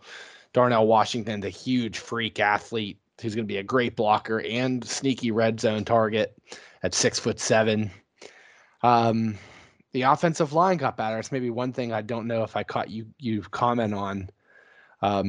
The offensive line getting Isaac Seumalo really improving the guard position. Yeah, I didn't mention that. He was Pro Football Focus, one of the top guards in the league last year. They pluck him from Philadelphia, one of those cap casualty kind of things where the Eagles can't keep everybody. Mason Cole, I think, improved every game last year, and he's going to be the center. James Daniels, a solid free agent signing last year from the Bears, going to be better. They're gelling as a unit. They're the picket fence. They're going to protect Kenny, and quarterbacks and O-lines have great relationships, and he does with them. Everybody says Kenny's such a great leader, first guy in, last guy to leave. The team's going to go to bat for him. They just say he commands the room, and I think even Rudolph and Trubisky realize that, and he's the guy, and I think they're going to be good sports and help him out, and so many weapons, a better offensive line, a healthy Najee where they can pound the rock, and then Jaylen Warren, another guy, that kind of thunder and lightning Kenny called them, where I think they're going to not 50-50, but nearly split the workload, which is going to keep Najee healthy. Najee comes in late in games to pound out the clock. People rip on Najee for not being a home run hitter. I think you'll see more of that this year. I think he will break some big ones because he's healthy. And Jaylen Warren is that guy who can break one. You saw the first play of the game against Buffalo, 60-yard touchdown, second play of the game maybe. I love his, undrafted free agent from Oklahoma State. I love he kind of bounces around. He's like a little bowling ball, catches passes out of the backfield. And Jaylen Warren's a great blitz pickup guy, great in the pass block game. So just love what I see so far from them. It's hard not to get excited now. I'm not booking my tickets to wherever the Super Bowl is. I lose track of that, Glendale, Arizona, or wherever. I'm not booking my tickets yet, but I think the logical step is get to the playoffs, win a playoff game. I know the AFC's loaded. But no, they have. There's a lot of buzz nationally, so you know it's not just black and gold colored glasses. NFL Network and ESPN and other outlets and like some of the pundits are like Steelers to win the division. Pickett's the man. Kenny Pickett has Pro Bowl potential. All kinds of stuff. So I think we're not wrong in saying they look so sharp in the preseason and so many weapons. So I'm excited for sure. No, I agree, and I'm glad I left that to you, the offensive lineman, even though I just figured everyone was just talking about the Broderick Jones thing, and I think he will. Yeah. I mean, it's fine. It's cool. Let that him Dan learn Moore a little Jr.'s bit. done. Dan Moore's is the incumbent and didn't do anything to lose the job. So there's going to be injuries. So we'll see when he goes in, but wouldn't hurt for him to learn for a year. Yeah. And to answer your question, Frank, the Super Bowl this year is in Allegiant Stadium in Las Vegas. Oh, that's right. So I did know that. Vegas Super Bowl, First time ever. Yeah, and then 25, it's in the Superdome. Wow. In New Orleans. So there you go. They're going to be brawling in New Orleans. You know, it's funny. I went to a book sale at the outlet site, and they had the Jim Nantz autobiography. This one, brawling in New Orleans. Dude, Billy Gardell, man, he's everywhere. I love it. The Pittsburgh native, man. He's all. I heard his interview on Madden the other day. I think it was. Yeah. He's always a fun time on there. So anyway, Frank, I don't know if you need more preparation. Let's get to the main event. Let's get to. I feel like we need background music for this. Hold on, I got you. Hold on. Dun dun dun. I feel like I do that better. For the one day, John, our draft expert. Well, let's do the. We could do. I wonder if that's what he has in mind. Is this where we're going to predict win-loss? Yes. Just while you're doing that, or do you have it? I was going to say... This ads. I need to just get the YouTube that doesn't have ads. YouTube Premium, yeah. Our sponsors need to pay for it. We need... So you want to sponsor the podcast. Hold on, we're right here. We go. Cease and desist order from Fox Networks. Shutting down the podcast. You know what's funny? The college basketball on Fox uses the NBA theme.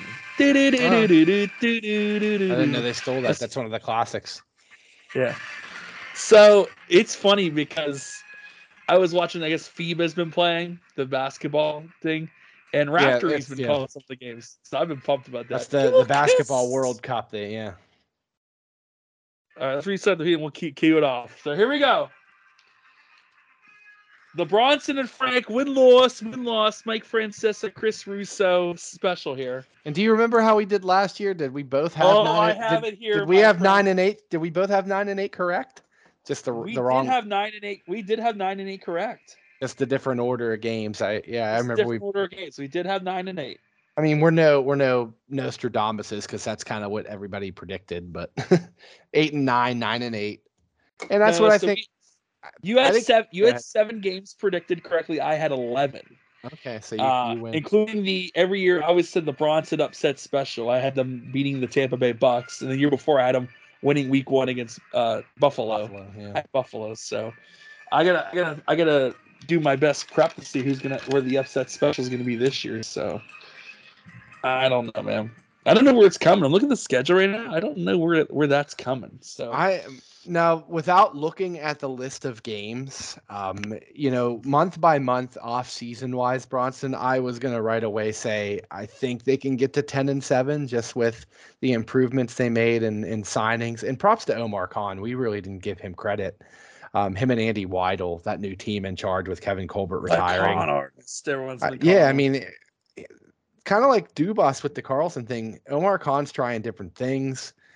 He's making some good trades, like getting rid of Kevin Dotson and Kendrick Green, so they save some salary cap there. And the Desmond King waiver pickup, the draft. I really like. The Claypool fleecing was the best. Yeah.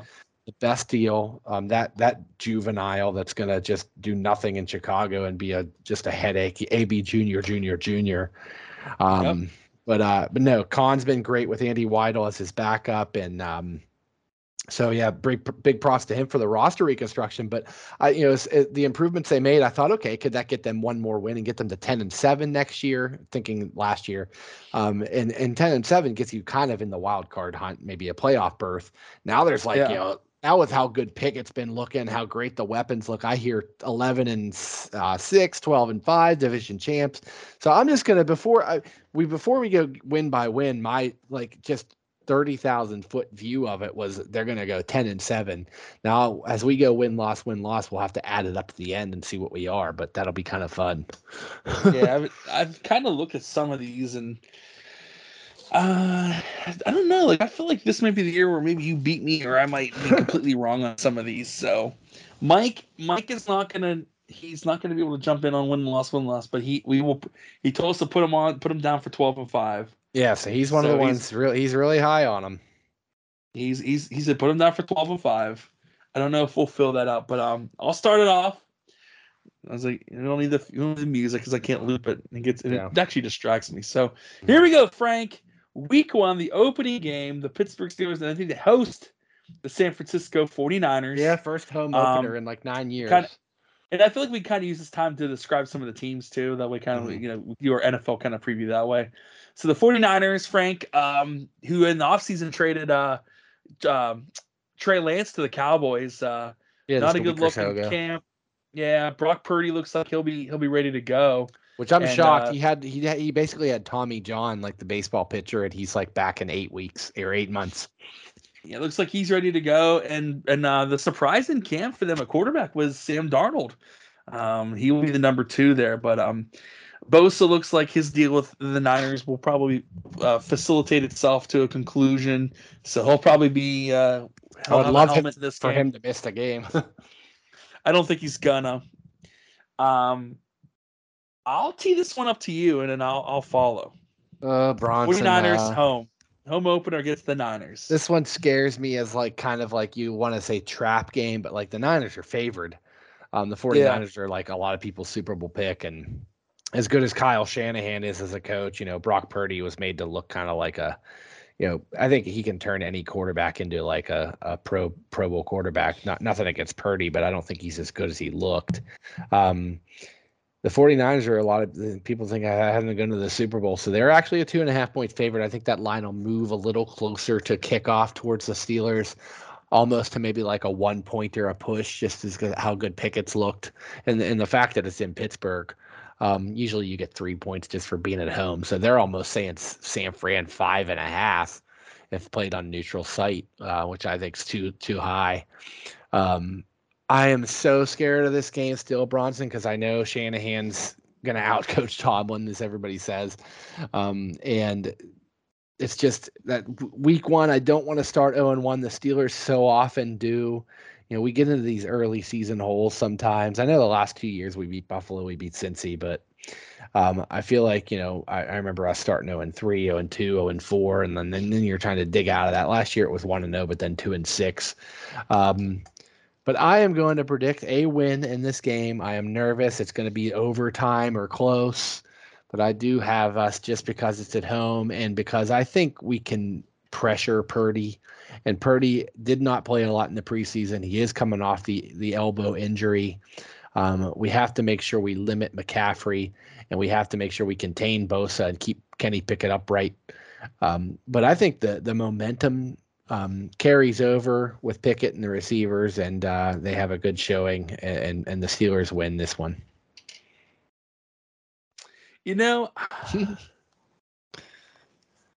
I think I might pick this one. This might be the Bronson upset special.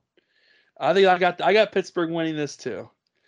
I think because I think it's the Niners going across the East Coast playing that 1 o'clock game.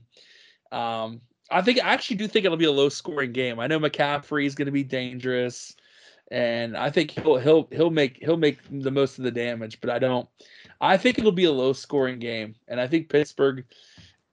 The Niners probably, here's the deal, because I picked this, the Niners are probably going to win, but I don't see any of these teams here are going to be an upset special. So I'm going to go this. I think plus Pittsburgh's going to be, they're going to, somebody say something, get fired up, and the Steelers going to be fired up for this game.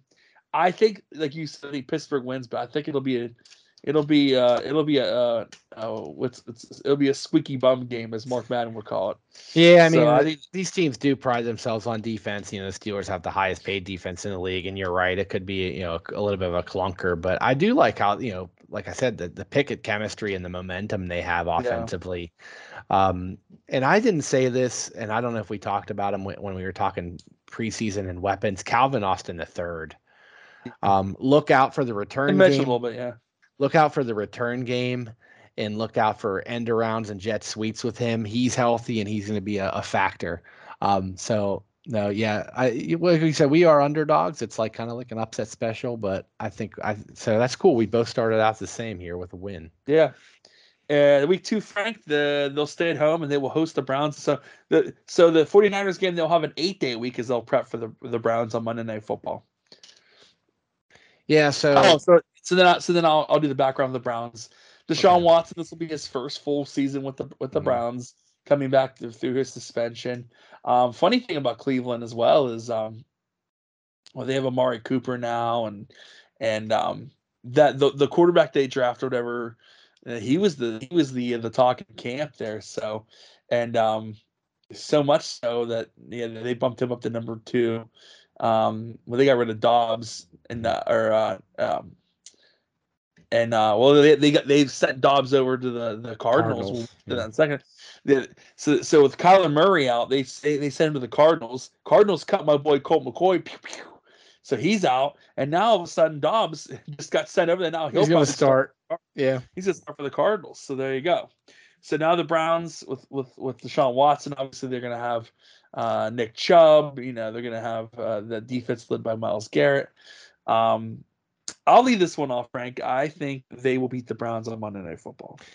Yeah, it's one of those ones where the Steelers kind of have the Browns number. I know they got us in the playoffs a couple years ago, but another home game. If they do beat San Fran, they'll be feeling good. I think a 2-0 start would taste pretty good and get a division win that early. Yeah. Okay. Week 3, they traveled to the location of the Super Bowl, Frank, Allegiant Stadium, to take on the Las. I was you almost caught myself. I said the Oakland Raiders, the Las Vegas Raiders. Got to put $1 in the jar. Got to put $1 in the jar, and they will. They'll go from Monday to Sunday, but it'll be Sunday Night Football. So they go from the Monday night game to the Sunday night game. They'll be at the Raiders. I'll let you leave this one off, and I'll grab this one. My biggest intrigue with this game will be how many Steeler fans will be in that stadium, because the Steeler Nation travels, and that's going to be the ultimate destination to go out to Vegas on vacation and go to a Steeler game and then like spend the whole weekend there or whatnot. So I guarantee almost half the stadium's waving terrible towels. This one, it's the Raiders, and Tomlin doesn't beat the Raiders, so I think he's lost the last 3 or so to the Raiders. So I have this one as a loss. I know the Raiders might not be great this year, but early on, I think everybody's kind of thinks they have a shot. They're not tanking or anything yet. I guess it's going to be Garoppolo if he's healthy. I just don't see the Steelers starting 3-0. So if I'm picking the first 2 wins, I think this is one where they stumble. I'm with you, Frankie. Yeah. I have them losing to the Raiders too. Sunday night on the West Coast. Like you said, the record against the Raiders is not very good. I think this is a game that people will be heavily picking Pittsburgh probably by this point. So I figure this will be a letdown game. They'll lose to the Raiders. I don't think it'll be close, but obviously Max Crosby will have a huge impact on the game as well. Jimmy G at quarterback. Obviously they'll have Hunter Renfrow, wide receiver, and then Jacobs is now back, and he signed a deal, so he's back. So I think it'll be a close game, but I do have the Raiders winning this game, and I think it's because I picked the Raiders to win the last couple of years, and obviously, Pickett Magic was what got them whatever. Yeah, I guess I forgot. I said we struggle against them, but we beat them last year in that Franco game. Yeah, it was the last second drive by Pickett. So, but the Raiders have won 4 of the last 6.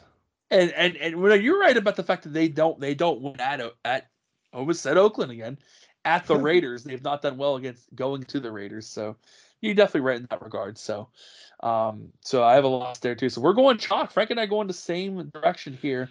Week 4, Frank, they go to, I don't even think it's called, it's not the Reliance anymore. I don't think it's even NRG anymore, whatever it is. But they will take on the Houston Texans, Frank. Rookie quarterback C.J. Stroud of Ohio State.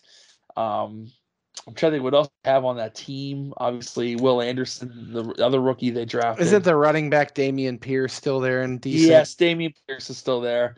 But I'm not going to make this tough, Frankie. I got the Texans taking the L here. Yeah, Steelers should win this game. Houston's poised for another kind of tank year, so I think we get back on track and go to 3-1. Yep. And then the Steelers come back home to host the Baltimore Ravens. This is just a regular AFC North matchup. This one will get thrown to you. Lamar Jackson, we thought maybe he would get traded, but on the eve of the draft, they come to an agreement. He stays there. They draft Zay Flowers. They bring in OBJ. Some question marks on defense, but looks like they're gonna have an electric offense, Frank. And trying to think what else is Mark Andrews. I can draft Zay Flowers. I can. So it's up to you, Frankie.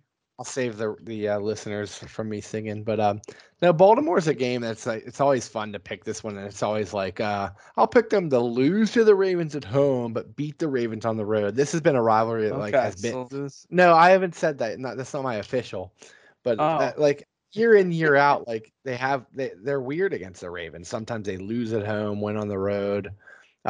It's weird. It's kind of early in the season to play them. They typically don't play in this early, and it's a 1:00. Usually it's like a prime time. But I like them riding the momentum. They have a bye week after, so they're going to go all out. I don't like that the bye week's that early. Week 6, so they play 5 games. They have a bye week, and then they have to play 12 in a row.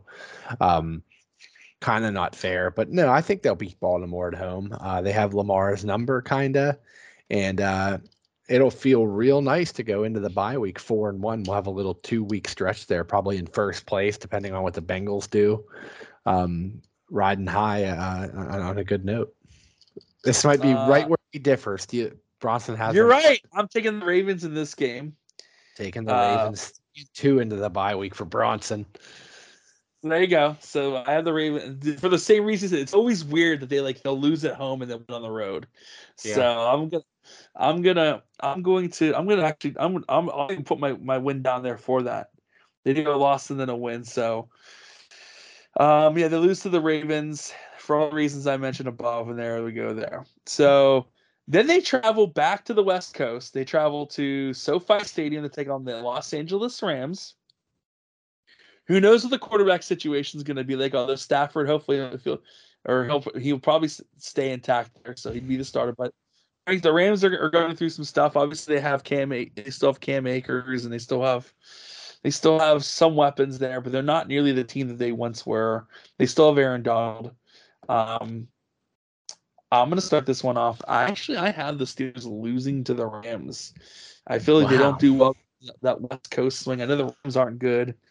But I feel like if Cooper Kupp will be back by then, I feel like this is my game they probably should have won, but we'll probably lose. I'm already kind of regretting my Baltimore pick because I have the Steelers having the bye week and to prepare and study and get healthy. I think it's the Rams. I think another Rams team that's I don't know where Stafford's going to be at that point, where Cooper Kupp's going to be. I have them winning against the Rams and going to 5-1. All right, I have 3-3, and I have a 500. Yeah, so we're starting to really differ. Then they back to Pittsburgh and Acrisure and host the on the rise Jacksonville Jaguars, and Trevor Lawrence and Calvin Ridley and Travis Etienne. I don't know. I'll let you go can't first. Have them. You can't have them go 3-4. Well, we'll see. If I'm going first, this is one where I have to stop the winning streak here and say that we might drop one at home. Okay. ACC quarterback battle, Clemson and Pickett and Lawrence. Trevor Lawrence comes in here. We kind of did.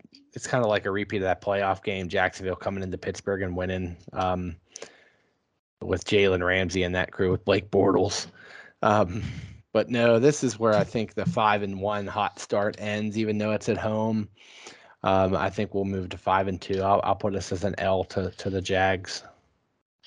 I am gonna have them go 3 in a row and choose a losing. They will lose to the Jags as well. Bronson now. This will be at the point of the season where they go, oh, something wrong. An inflection point, yeah. Yeah. They like, and we were saying this too. They have a lot of heavy hitters to start this. A couple of heavy hitters here. So, but I have them against the Jags there too. And I think this loss will piss them off because when they play the Titans on Thursday, I think they curb stomp the Titans. They'll win that game. Yeah, as long as Derrick Henry doesn't run all over them, they should be favored and beat the Titans. Tannehill's still the star, right? He's still there. Yeah, by then, who knows if it's Levis or Willis, but yeah, I think they'll be pissed and they'll beat the Titans. Yeah, me too. That's my analysis right there. Yeah, they'll be pissed. They'll beat the Titans. I haven't beaten the Titans too, so I am at 6-2 then. Yeah, I have them at 4-4. 4-4. I'll start Green Bay. I think that's a team in rebuild with Jordan Love, so that's another win to me. Yep, that's what I have too. 7-2, so you're at 5-3, getting more 5-4. So you have them turning a corner after maybe a closed door team meeting at 3-4. They start writing the ship. Yes, they do. At the Browns, that's kind of the halfway point. And just to note, the Green Bay game is that extra game this year because they're playing the NFC West, so Green Bay is the extra game. Yeah. Yeah. They play. They're going to be at the Browns right here. I will have them taking the L here. I think they'll split the season with the Browns this year. Yeah, same reason. I don't think they'll sweep them. This one's in Cleveland. So I have an L there. So I have them at 7-3 after 10. Okay. And this is the year that now they're going to stay in Ohio. Well, I should go back to Pittsburgh, but they'll stay in Ohio and play at the Bengals. Maybe they'll practice. Maybe they'll practice in like Columbus, so they don't have to travel. I mean, irregardless, Frank, I have the Bengals winning this game. Yeah, the Bengals are the cream of the crop in the division and almost the conference. They couple back-to-back AFC championship games. Burrow should be healthy. We play the Bengals really heavy late in the season like we normally do the Ravens. Yeah, that's going to be, this is so a stretch, at Cleveland, at Cincinnati, going to be tough to drop 2 in the division, but is where I have us getting humbled a little bit and moving to 7-4. So I'm starting to coming back to a little bit of earth in my predictions. Yep. They come back to Acrisure Stadium the next week to take on the Arizona Cardinals. Who knows? I would assume this will be around the time that maybe Kyler Murray returns from that ACL injury. Maybe, possibly, unless they keep him out to continue the Caleb Williams tank. Yeah, if I think like Shane was telling me, if they're in dire straits, they may just have him sit the year out. Yeah, and then just recharge for next year. But irregardless of who they have at quarterback here, I'm taking a Steelers win on this one. Yeah, Arizona's supposed to be the doormat. They might go 1-16. I don't think that one's going to be in Pittsburgh. So, yeah, this one gets them to 8-4 on my docket. Okay. I think that would be, is that 7-5 for you? Yeah, 6 and it's 6-6. 6-6. Okay. 6-6 for me. Thursday game against the Patriots home. I got Pittsburgh actually winning this game. Looks like it's going to be Mac Jones barely. They cut Zappy. They just signed Matt Corral, so I assume he'll be the backup there. I know they got Juju. This might be the Juju revenge game. But and obviously they got Zeke now, so they're gonna have Ezekiel Elliott. They signed him after he was looking for a team. But I feel like Pittsburgh just on paper just is so much superiorly more talented. Belichick doesn't have the fastball there, those guys anymore. And even the game last year Even the game last year, right? That was a game Pittsburgh should have won, and they just choked on it. They won't make that mistake twice. I got them beating the Patriots. I'm actually gonna go loss here. I don't have many reasons to back it up other than like Belichick having our number. I know that was always with Brady, but yeah, like he did come in here and win last year with Mac Jones. But I just think the momentum kind of stops. This is a game I might try to go to because I have some family going, and they invited me. They're like, come tailgate, try to get tickets near us. I actually have family from Boston coming in for it, so it'll be kind of fun.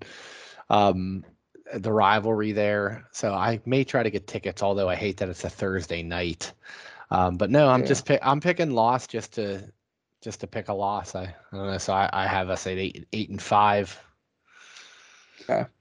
Then they go to Lucas Oil Stadium to take on the Indianapolis Colts rookie quarterback Anthony Richardson. Maybe or maybe not Jonathan Taylor, depending on wherever that goes. Mm-hmm. But Frankie, either way, I got the Steelers winning this game. Yeah, going to Indy's tough. I think we won there last year. We have had success in that building, and in Indy, and yeah, I have us winning this one too. I think we'll rebound from what I think is a loss the week before to the New England. They'll rebound. So I go to 9-5, and you go to 8-6. So we're starting to level out. Yeah. They come back home to play the Cincinnati Bengals, and I had the Bengals sweeping the Steelers this year. Okay, I have another loss. I have them winning. I think they'll find a way to split with the Bengals and win the home game. So I'm at 10-5. That's the last home game. Yeah. The Steelers will play the last 2 weeks on the road. They'll go to whatever they call Seattle Stadium. I don't think it's called what it was called before, but CenturyLink Field. I don't know, something like that. Is it still CenturyLink? Okay. At the Maybe Seattle not. Seahawks, Geno Smith, Frankie. I think the Bengals lost. That's the last loss they're going to have because they're going to beat Seahawks, and I already forecasted they beat the Ravens the last week. Wow, Bronson has them finishing out with 2 road wins against good teams. So yeah, they're going to beat the Seahawks. Bronson, I think you were. So I'm at 10-5, and you were at 8-7. I have 10 wins here now. So now go ahead, run your 2 out. So it's Seahawks. So you finished up 10-7 after a 3-4 and a 6-6 start. Okay, so you were right around where you said they'd be 10-7. I am going to pick that they are going to beat Seattle, lose to Baltimore. So 11-6. There you go. I know it's tough to win out there with the 12th man, and they're good, but I don't see us sweeping Baltimore. And I don't. Go. So Frankie has them going 11-6, and I had them going 10-7. So there you go. And that was fine. Because I figured I'm with the Tim Benz thing with the team they had last year. They had 9 wins, so they're at least 1 win better. So I like that. Yeah, and Watt was hurt most of the year last year, and I think they would have been way better if he played. So. There you go. So Mike is 12-5. I have 10-7. You have 11-6. We're right. So I'm doom and gloom. You're a little more optimistic, and Mike is just as Cabo was saying. Steeler Yinzer, yeah. Steeler Yinzer. So there you go. That's what we got there. So I'll let you lead off. You always do this, Frank. Go division by division. Pick your 1 through 4, and then I'll do that, and then we'll go playoffs. All right, I have to go get the NFL team list up here, NFL standings. Wasn't prepared. You're fine. Okay. AFC East. We'll start in the AFC. Yeah. This list that I pulled up starts with the AFC East. I can't get off the Bills yet. With Josh Allen, I don't know if Stephon Diggs is being a little bit of a pain right now. It's he talked about forcing a trade. Doesn't look like that happened. I still have the Bills. I think the Bills take a step back, but I think they still win the East. The Jets, everybody's high on with Aaron Rodgers. I think they'll be in contention, and I think they'll be in wild card talk. And same with the Dolphins. I think the Patriots, even though I haven't beaten the Steelers, I do have them finishing last. Still around 500, but finishing last in kind of the new Belichick rebuild. So I have the Bills winning it. Okay. Do you want me to go through all mine, or you go next? Yeah, go through all of them. So you give me your 1 through 4. Oh, okay. 1 through 4. Bills, Jets, Dolphins, Patriots. I won't give the records, but I can do that because I'm writing them with you. So I can do that with you. So I'm going the same thing with you. I got Bills, Jets, Dolphins, Patriots myself. Those are the creme de la creme of the East. Creme de la creme, Northern Illinois University. That's right, baby. And I think with Aaron Rodgers, they have the weapons. They have Garrett Wilson. Brees Hall will be back, but they just signed Dalvin Cook, so they're going to have a running back there. Rodgers and Dalvin Cook and Quincy, Garrett Wilson. Whew. Yeah. So there you go. So Jets, and then Dolphins, I think they're going to be on the cusp there. They're going to be a team that gets on the cusp of the wild card but just misses out, and the Patriots there. So go ahead with we want to go with the next one. So the next one is on my list, the North. Should we save that for the end or do it now? No, let's save it for the end. Okay. I was going to the South. So okay, the South. The South, I think the consensus is the Jags are the class of that division. It's a bad division. It's really the Jags and then 3 teams that could all possibly go 3-14. So I have the Jags. I think the Titans probably finish second just because Tannehill's gotten to the playoffs before. Derrick Henry's a all-pro running back. Vrabel's a good coach. So I have Jacksonville winning it probably at 12-5, 11-6. I think Titans finish second at 8-9 because they'll get the beat up on the Colts and the Texans a few times. 8-9, 9-8 for the Titans. Colts finish third. I think that roster is just better than Houston. Houston's kind of in tank mode. Colts probably 6-11, 7-9. What would it be? 7-10. I keep thinking that 16 game schedule. Can't get used to those numbers. For years I was making predictions of 9-7, 8-8, 4-12. And then the Texans will be last, Bronson. I like Stroud. I've always liked him at Ohio State. He was so good in that Rose Bowl. But growing pains year one, not a lot of weapons around him. That team's going 3-14, so they're in last. So I have Jacksonville, Tennessee, Indy, Houston. I went the same thing you did, except boring podcasting, everybody. Huh? This is boring podcast, everybody. No, you're fine. We're talking about these teams now, baby. We're all the same. I got the Colts. I got the Colts finishing second. I think Anthony Richardson's going to be a breakout player. Yeah, so I think the win games just for his athleticism alone. I think the Titans take a nosedive. They won't finish last, but they'll finish ahead of Houston. So I have the Jags, Colts, Titans, and Texans. I guess the AFC West, huh? This will be the OK Corral, I think, of the entire AFC. I mean, it was supposed to be the division last year. Everybody was so high on Russell Wilson's Broncos, and we all know what happened there. And of course, Mahomes and then Herbert, and the Raiders were looking good too. I can't take it away from the Chiefs, so I got them winning it. I have the Chargers in second, the Broncos in a close third. I think the Chiefs, you can probably put it 13-4. They're always going to be the class. Yeah. I think the Chargers finish second. Herbert takes that next step. He's an elite quarterback. They still have Eckler, although he kind of almost asked out. We'll see how his psyche is all year. Austin Eckler's really good running back. They got Keenan Allen. They got weapons. Chargers go maybe 10-7. They'll be in a wild card hunt. Finish second. Broncos with the new, Sean Payton, maybe he rejuvenates Russell Wilson. I can see the Broncos at 10-7, right there. Maybe got the Chargers with the tiebreaker, and the Raiders down there at 8-9, 7-10 in the basement this year. I have the same thing you do. I think, like I said, I think the Peyton factor is why the Broncos will finish third. And I think, if you give Justin Herbert, he got the bag, baby. They gave him the money. So here's your time to earn that money. I think he'll get second there for the West. And the Chiefs are the Chiefs, and Mahomes is just the man. The Raiders, I think the Raiders, it's one of those things too where they're going to beat up on each other. And I think the Raiders are going to come sadly on the losing end of a lot of that. So they're going to be last there. You go and I might as well put it out now. The AFC North, baby, the one everyone wants to know. You don't want to do NFC and save them for dead last? Yeah, we can do that if you want. Okay. I didn't know if you wanted to or not. Yeah. I already wrote mine down, so I'm good with this. So the NFC East.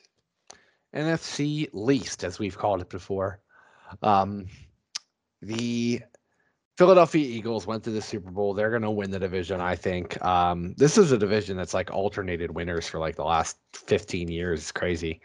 Nobody's won it twice in a row for a long time. But I got the Eagles. Hurts is establishing himself as an elite quarterback. The weapons, of course, A.J. Brown, Devontae Smith, et cetera. A.J. Brown, Yeah, so Dallas Eagles, Goddard. Yeah, Eagles go 11-6, 12-5 range. I think Dallas will be second. Dak's got to stay healthy. If he comes out, they have a Trey Lance now, which is kind of like a similar. They got Trey Lance because he's like he could run the offense similar to Dak. So Yeah. that was a pretty shrewd pickup and kind of insurance if Dak walks, because there might be some contract disputes. And Trey Lance could be the quarterback of the future there if they part ways with Dak. So bide your time a little bit, Trey Lance. You never know. And then third would be the Giants. They surprised everybody and made the playoffs last year. I think they take a little bit of a step back. I think they overpaid Daniel Jones. Saquon Barkley was a little bit of a malcontent about contract talks. He ended up kind of selling out. I think a lot of the running backs in that Zoom call are probably mad at him because he kind of took the 1 year, $11 million deal or something. As he keeps fighting for those long-term deals, he kind of accepted a short-term. So he'll be there, but I have them third, not far behind the Cowboys. This will be a tight division. Eagles 12-5, 11-6. Second place Cowboys at like 9-8. Third place Giants at 8-9, or even tied at 9-8. And then the Commanders, I don't have anything against them. I don't know much about them. I know they're working in a new quarterback again. It's Sam Howell. I call him the poor man's Kenny Pickett because he was he was at North Carolina. They always played against Pitt. He's like kind of a little bit undersized. So they're going to be working him in. So that's going to be some growing pains. They do have Terry McLaurin. They have some weapons, but I have them in last, but not a terrible last, maybe like a 7-10, 8-9. So to recap, it's Eagles, Cowboys, Giants, Commanders. Frank's like, I know I talked for about 10 minutes about that, so I'll recap it. I have everything you have, my man. I got the Eagles one, obviously, for reasons why. Jalen Hurts and company. You mentioned the weapons they have, their defense. Cowboys, yeah. But I think they always have their decent offseason. Obviously, Tony Pollard's now the guy in Dallas. Yeah. So that will be a CeeDee Lamb. I mean, just goes down the board there. Giants, yeah, I think they take a step back from last year, but it'll be enough I think they'll be in the conversation for one of the wild card spots. But I think they'll take the step back this year, and maybe a step back to go 2 steps forward in the future. And then the Commanders last. They have McLaurin. They have Jahan Dotson. Brian Robinson will be the running back there, and obviously Sam Howell, the quarterback. Trying to think. And then obviously they have Chase Young, so there you go on that. Yeah, I guess we'll move to the NFC South.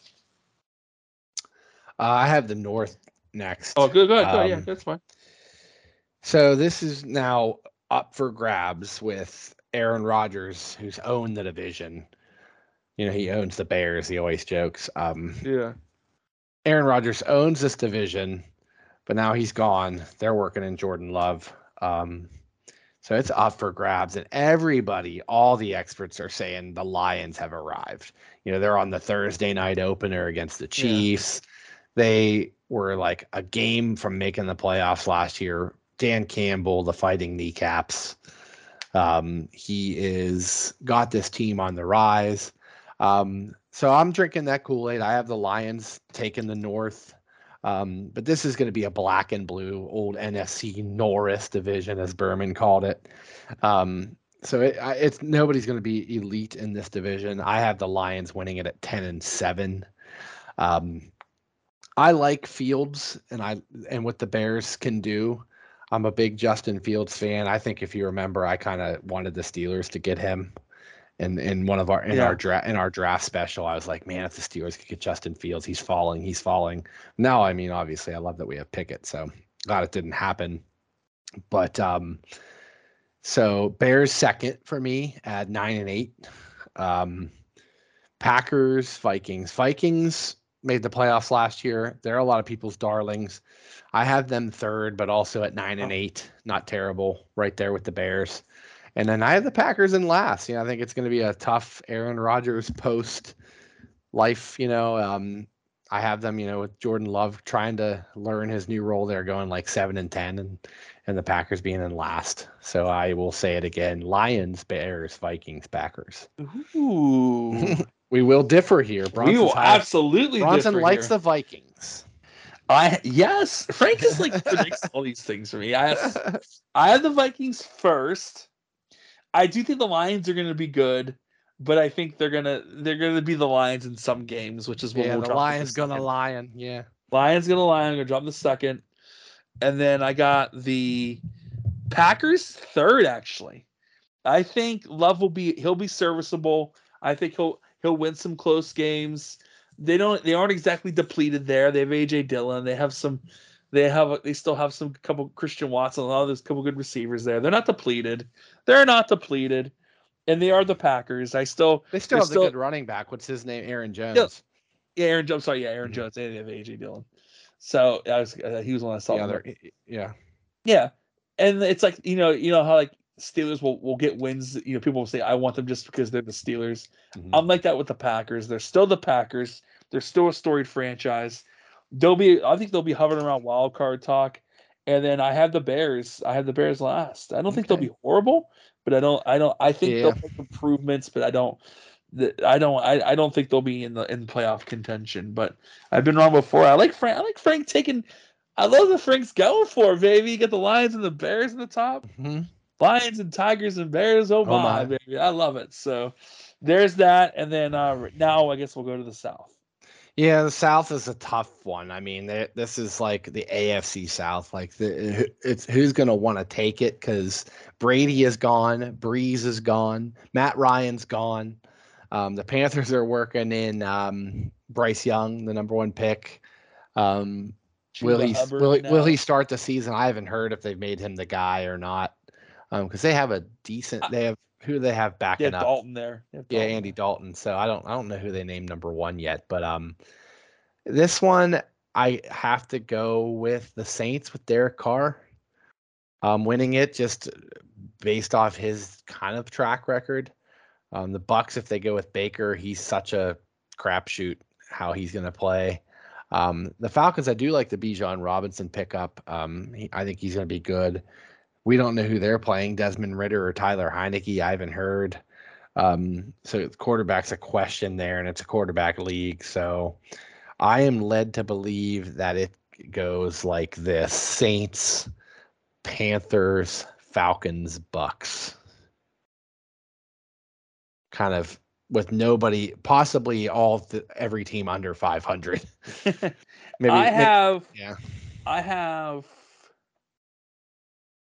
We have the same I have the Saints. I have Saints, Falcons, Bucks, Panthers. Okay, so we differ a little bit there. Yeah, I think it'll be a learning year for. I think it's going to be a rough year for Bryce Young, but I think he'll come out on the other end of it. But he'll take his lumps this year. That's why I didn't have the Bucks in last. The Falcons, I think they go with Ridder, and I think Ridder improves. They have Robinson. They have Kyle Pitts. I'm a big Frank Reich fan, so I'm higher on the Panthers. But I hope you're right. But I'm thinking about what I think, not what I want. But I'm with you. I hope the Panthers make that stride too. So I have Saints, Falcons, Bucks, and Panthers there for mine. And now the NFC West. Well, we can start with last. The Cardinals are going to go probably 1-16, but winning that division, it's, I think this isn't one of the easier picks. It should be the 49ers. They have the best roster. They have the best coach. Quarterback, yes, is Purdy, who's younger. But if they have to go to a Darnold's a serviceable number 2. 49ers should be creme de la creme. Hopefully they lose to the Steelers week 1, but I think they're going to go 12-5, something like that. Pretty good. 11-6 at worst. Second place is most likely Seattle. They went to the playoffs last year. Geno Smith is good. It's going to be a tough game for the Steelers there in week 17 because Seattle might be fighting for the playoffs, the 12th man and everything. So Seattle second place at like 10-7. Third by default, the Rams. If Stafford's healthy, if Kupp's healthy, they could, and Aaron Donald's healthy. 3 studs that won them the Super Bowl just 2 short years ago. And if Stafford's hurt and you have to go with Stetson Bennett, it's going to be Stetson Bennett, who's actually older than Matt Stafford somehow. So, but no, yeah, Rams. If all 3 of those guys stay healthy, could go 9-8, 10-7, and make noise. But I have them third, and then the Cardinals. So 49ers, Seahawks, Cardinals, Rams, Cardinals. That's got to be one of the easier 4 to pick in a row. I'm not even going to try to. Yeah. I have the same thing running as well. Oh, great finish here in Minnesota with the Nebraska-Minnesota college football kicking off. Minnesota just went and tied it really late. That's on Fox. Okay. I turned off that Florida-Utah because I think Utah's winning pretty good. Yeah, so they just ended it now. So I'm going. Look at this catch! Oh my goodness! I'm there now. The left foot came down before the right. Little track ski, a little bit of the. Look how close this right foot is to being out first. I know. You could see the rubber. He raised his ankle on purpose on the right foot to keep it up. That's awesome. Great play. Yeah, that field turf is great because you can see the drag, the tires. There it is. They rolled it. Nice. Now they have to. Do you go for 2 here? Do you roll the dice, PJ Fleck, and go for 2, or is he going to go for the tie? Oh, look at that. But not to. They look like the Commander uniforms. Like they get the C there. They look like Washington Commanders uniforms. A little bit of a. They're kicking the extra point. Okay. But here it is. This is the one everybody wants to know. Frank, I'll go first, Frank. Okay. Since I've been sitting on it, and obviously our difference in record is probably going to foreshadow where I'm going to go here. But for the North, Steeler fans aren't going to like this. I have the Bengals first, the Ravens second, the Steelers are third. Of course, I have the Browns last. Yeah. So I'm not. And I could predict that based on your game-to-game pick. That was pretty predictable because Steelers. It's not a spoiler. Steelers at 10-6. You had. I mean, I guess you could debate if they're going to finish ahead of the Ravens. That's going to be the big debate because I do have the Bengals winning it. It's just Burrow is too hard to bet against, and that roster still, they haven't been hit with the cap quite yet, so they're still pretty loaded. They have like one more good run before they have to start paying guys, and so I have the Bengals probably going 11-7, 12-6, which I had the Steelers at 11-7, but I guess they could have the tiebreaker. I will put the Steelers second because I'm bullish on the Steelers. I have them going 11-6. I do have them splitting with Baltimore, but I think the Ravens go 10-6 or 10-7. See, I can't figure these numbers out. 12-5. Bengals 12-5. Steelers 11-6. Ravens 10-7. And then the Browns in last at maybe 8-9. That's what I got. So I think we flip-flopped. Yeah, we flip-flopped the Steelers and Ravens, you and I. Yeah, we pretty much did. And that's it. That's our, and then we'll go real quick. We already got the division winners. So I guess what? 3 wild cards. 3 wild cards. And then we won't pick every playoff game. No, we'll just Super Bowl pick. Super Bowl. So my 3 wild cards, I'll go first. I do have the Rodgers and the Jets making it as one of them. I have the Steelers making it, obviously at 11-6. And so I would have, what would I say, the Ravens at 10-7. Well, I know who you'll have. I have the Dolphins. It would be like the Dolphins, the Ravens, the Titans and the Chargers. Mm-hmm. It's what's going to be so tough when the Steelers are going to be in this group of these teams at like 10-7. There's going to be like 7 teams fighting for three spots. I'll go Steelers, Jets, Chargers. There you go. I knew you were gonna do that, by the way. Yeah, it's just, I mean, I don't know how tiebreakers would fall out in my scenario, but Okay. you could So then easily insert Dolphins, you could insert Ravens, you could insert Yeah. Broncos. I mean,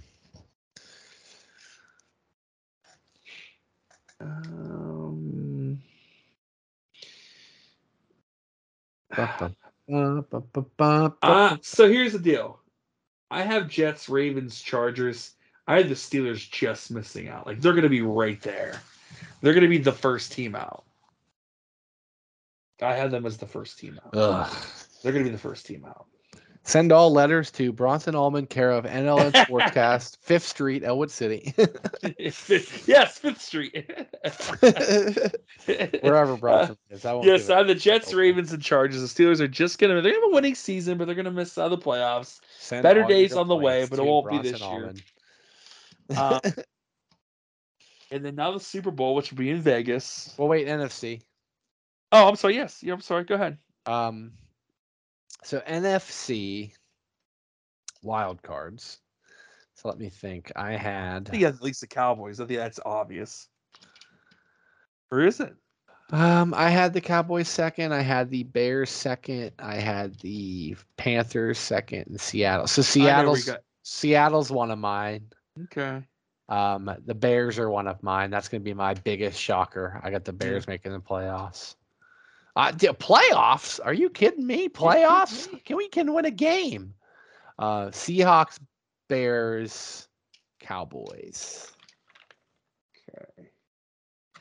How about them Cowboys? How about them Cowboys? The Bears with Justin Fields making the playoffs, which I hate to see because I don't like Claypool. I got the Cowboys. I should have picked Vikings instead of Bears. You got the Vikings. Well, you had them winning the division, so I don't know. Yeah. I got the Lions as the second wild card team. Cowboys, Lions. I'm singing Penguin music. Yeah, I was like, he's doing the boys the winner over here. I'm gonna say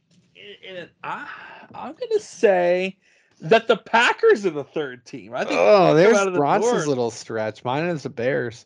Yeah, Bronson has Jordan Love. I think the Packers make the wild card. This is where you wish the Steelers were in the NFC. People have been talking about it, like, why can't we be in the AFC South or the NFC? That's like when I was doing all these fantasy. Quarterbacks.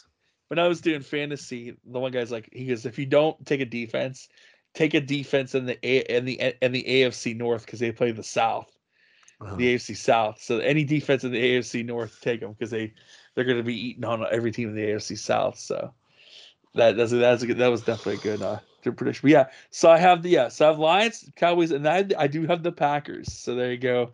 And now it is Super Bowl prediction. What even are we on? Super Bowl 58? What is something like that? It's in Vegas. It's Las Vegas Super Bowl, and I'm gonna have. Let me look at this. Let me look at the outlook here. I think. What's funny, I had the Bills going last year, but I think with this whole Diggs crap, I think it's gonna prevent them. You know what I'm gonna say? I'm gonna. Am I really gonna do this? Oh my lord! Oh, Frankie, am I gonna do this? Dun, dun, dun, dun. Wow, I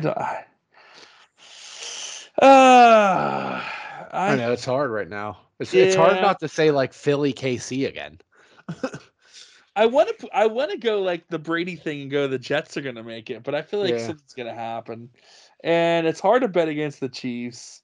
The Bengals possibly could be there, but I'm going with the Chiefs, and I don't think that the Eagles come out of the NFC. I don't. I think. I don't know. You might be. Yeah. I'm gonna go. I'm gonna go Chiefs 49ers, a rematch of a couple years ago Super Bowl. Yeah. And then I will have Kansas City winning. Man, ring number 3 for Mahomes. Yeah. Wow, this is so hard to pick. It's just so hard not to go Chiefs Eagles again. I mean, I know it's not. I gonna was be. toying with the Jets. I was like the way Brady Yeah. got the ring and Stafford went and got a ring. It would be the NFL. It would be a great story to see Rodgers with a new team go all the way. Like, I don't think they have the defense. Yeah, that's what I'm saying. Dalvin Cook going there is interesting. They are kind of loaded. Yeah. Oh boy, I am going to go.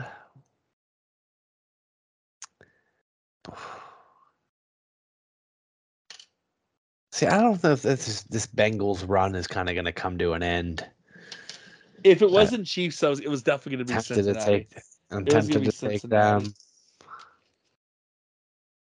I'm tempted to go off the wall. If the Jags had a better defense, I would go with the Jags. I know. I was just going to say I'm tempted to go like Jacksonville, Detroit. Like, how funny would that be? Two teams. Okay. So while you're thinking, can I give you a side story? Yeah. For 10 seconds. So as you know who the Jacksonville Jaguars are owned by, right? Shad Khan, right? Yeah, and his son Tony. AEW. AEW, right? So this week, WWE announced an affiliation with the NFL where they have those title belts. WWE's making like those NFL World Title belts. Okay. You can get one and all. So the beginning of the week, you could get all 32 NFL teams. But the Jags are owned by the Khan family, which facilitates AEW. So they are not part of the agreement. So you can only get 31 teams. You cannot get a WWE Jacksonville Jaguars World Championship belt. So you cannot get a Jags belt. So if you're a WWE diehard and you're a Jags fan, tough cookie. You're not getting a belt. So there you go.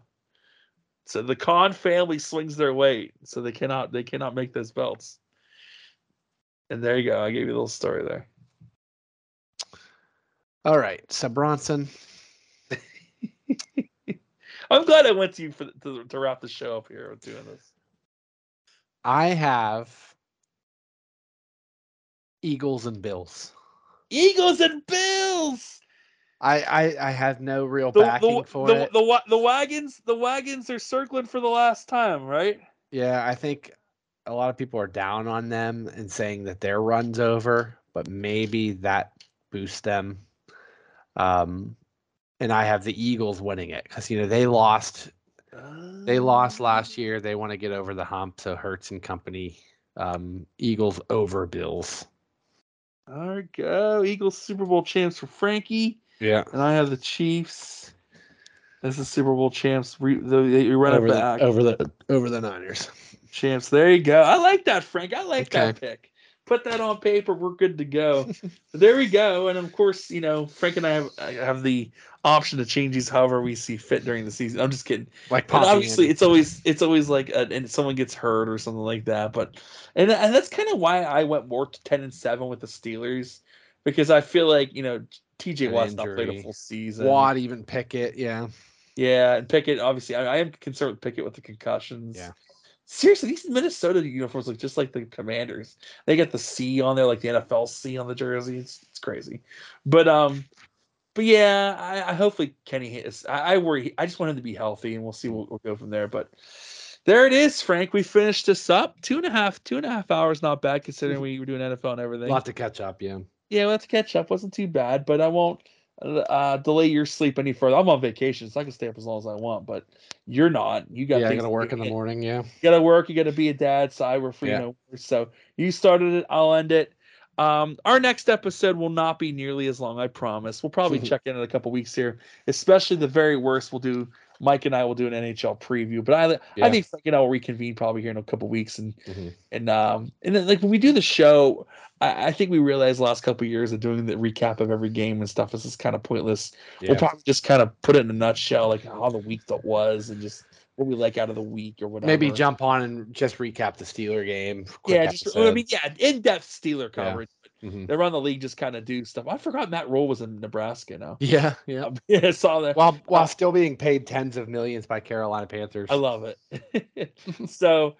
But no, guys, enjoy the football. I know, and we didn't really talk much college ball, but I mean, Pitt will be getting underway Saturday against Wofford. Yeah, that's right. That should be a dub. And then West Virginia, Penn State. The only time big one.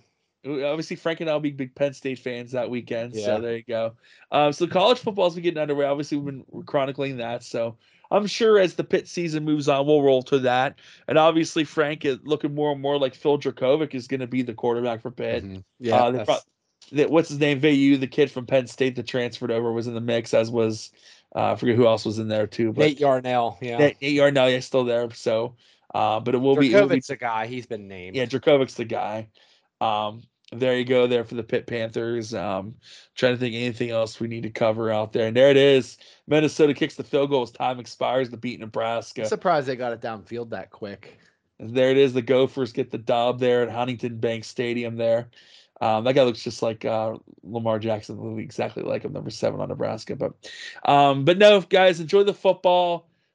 Thanks for sticking with us. I know it was a tough summer to not really get much going out there, but the summer's kind of a dead time. It's all kind of off-season stuff. So we're kicking the football, Frank. We're getting on the field. Enough money. Enough. Give him the bag. Yeah, he a dog. Let's play ball. Let's snap it. Let's get it going. We'll be in touch soon. For Frank Conti. Frank, any last things before we close out? You good?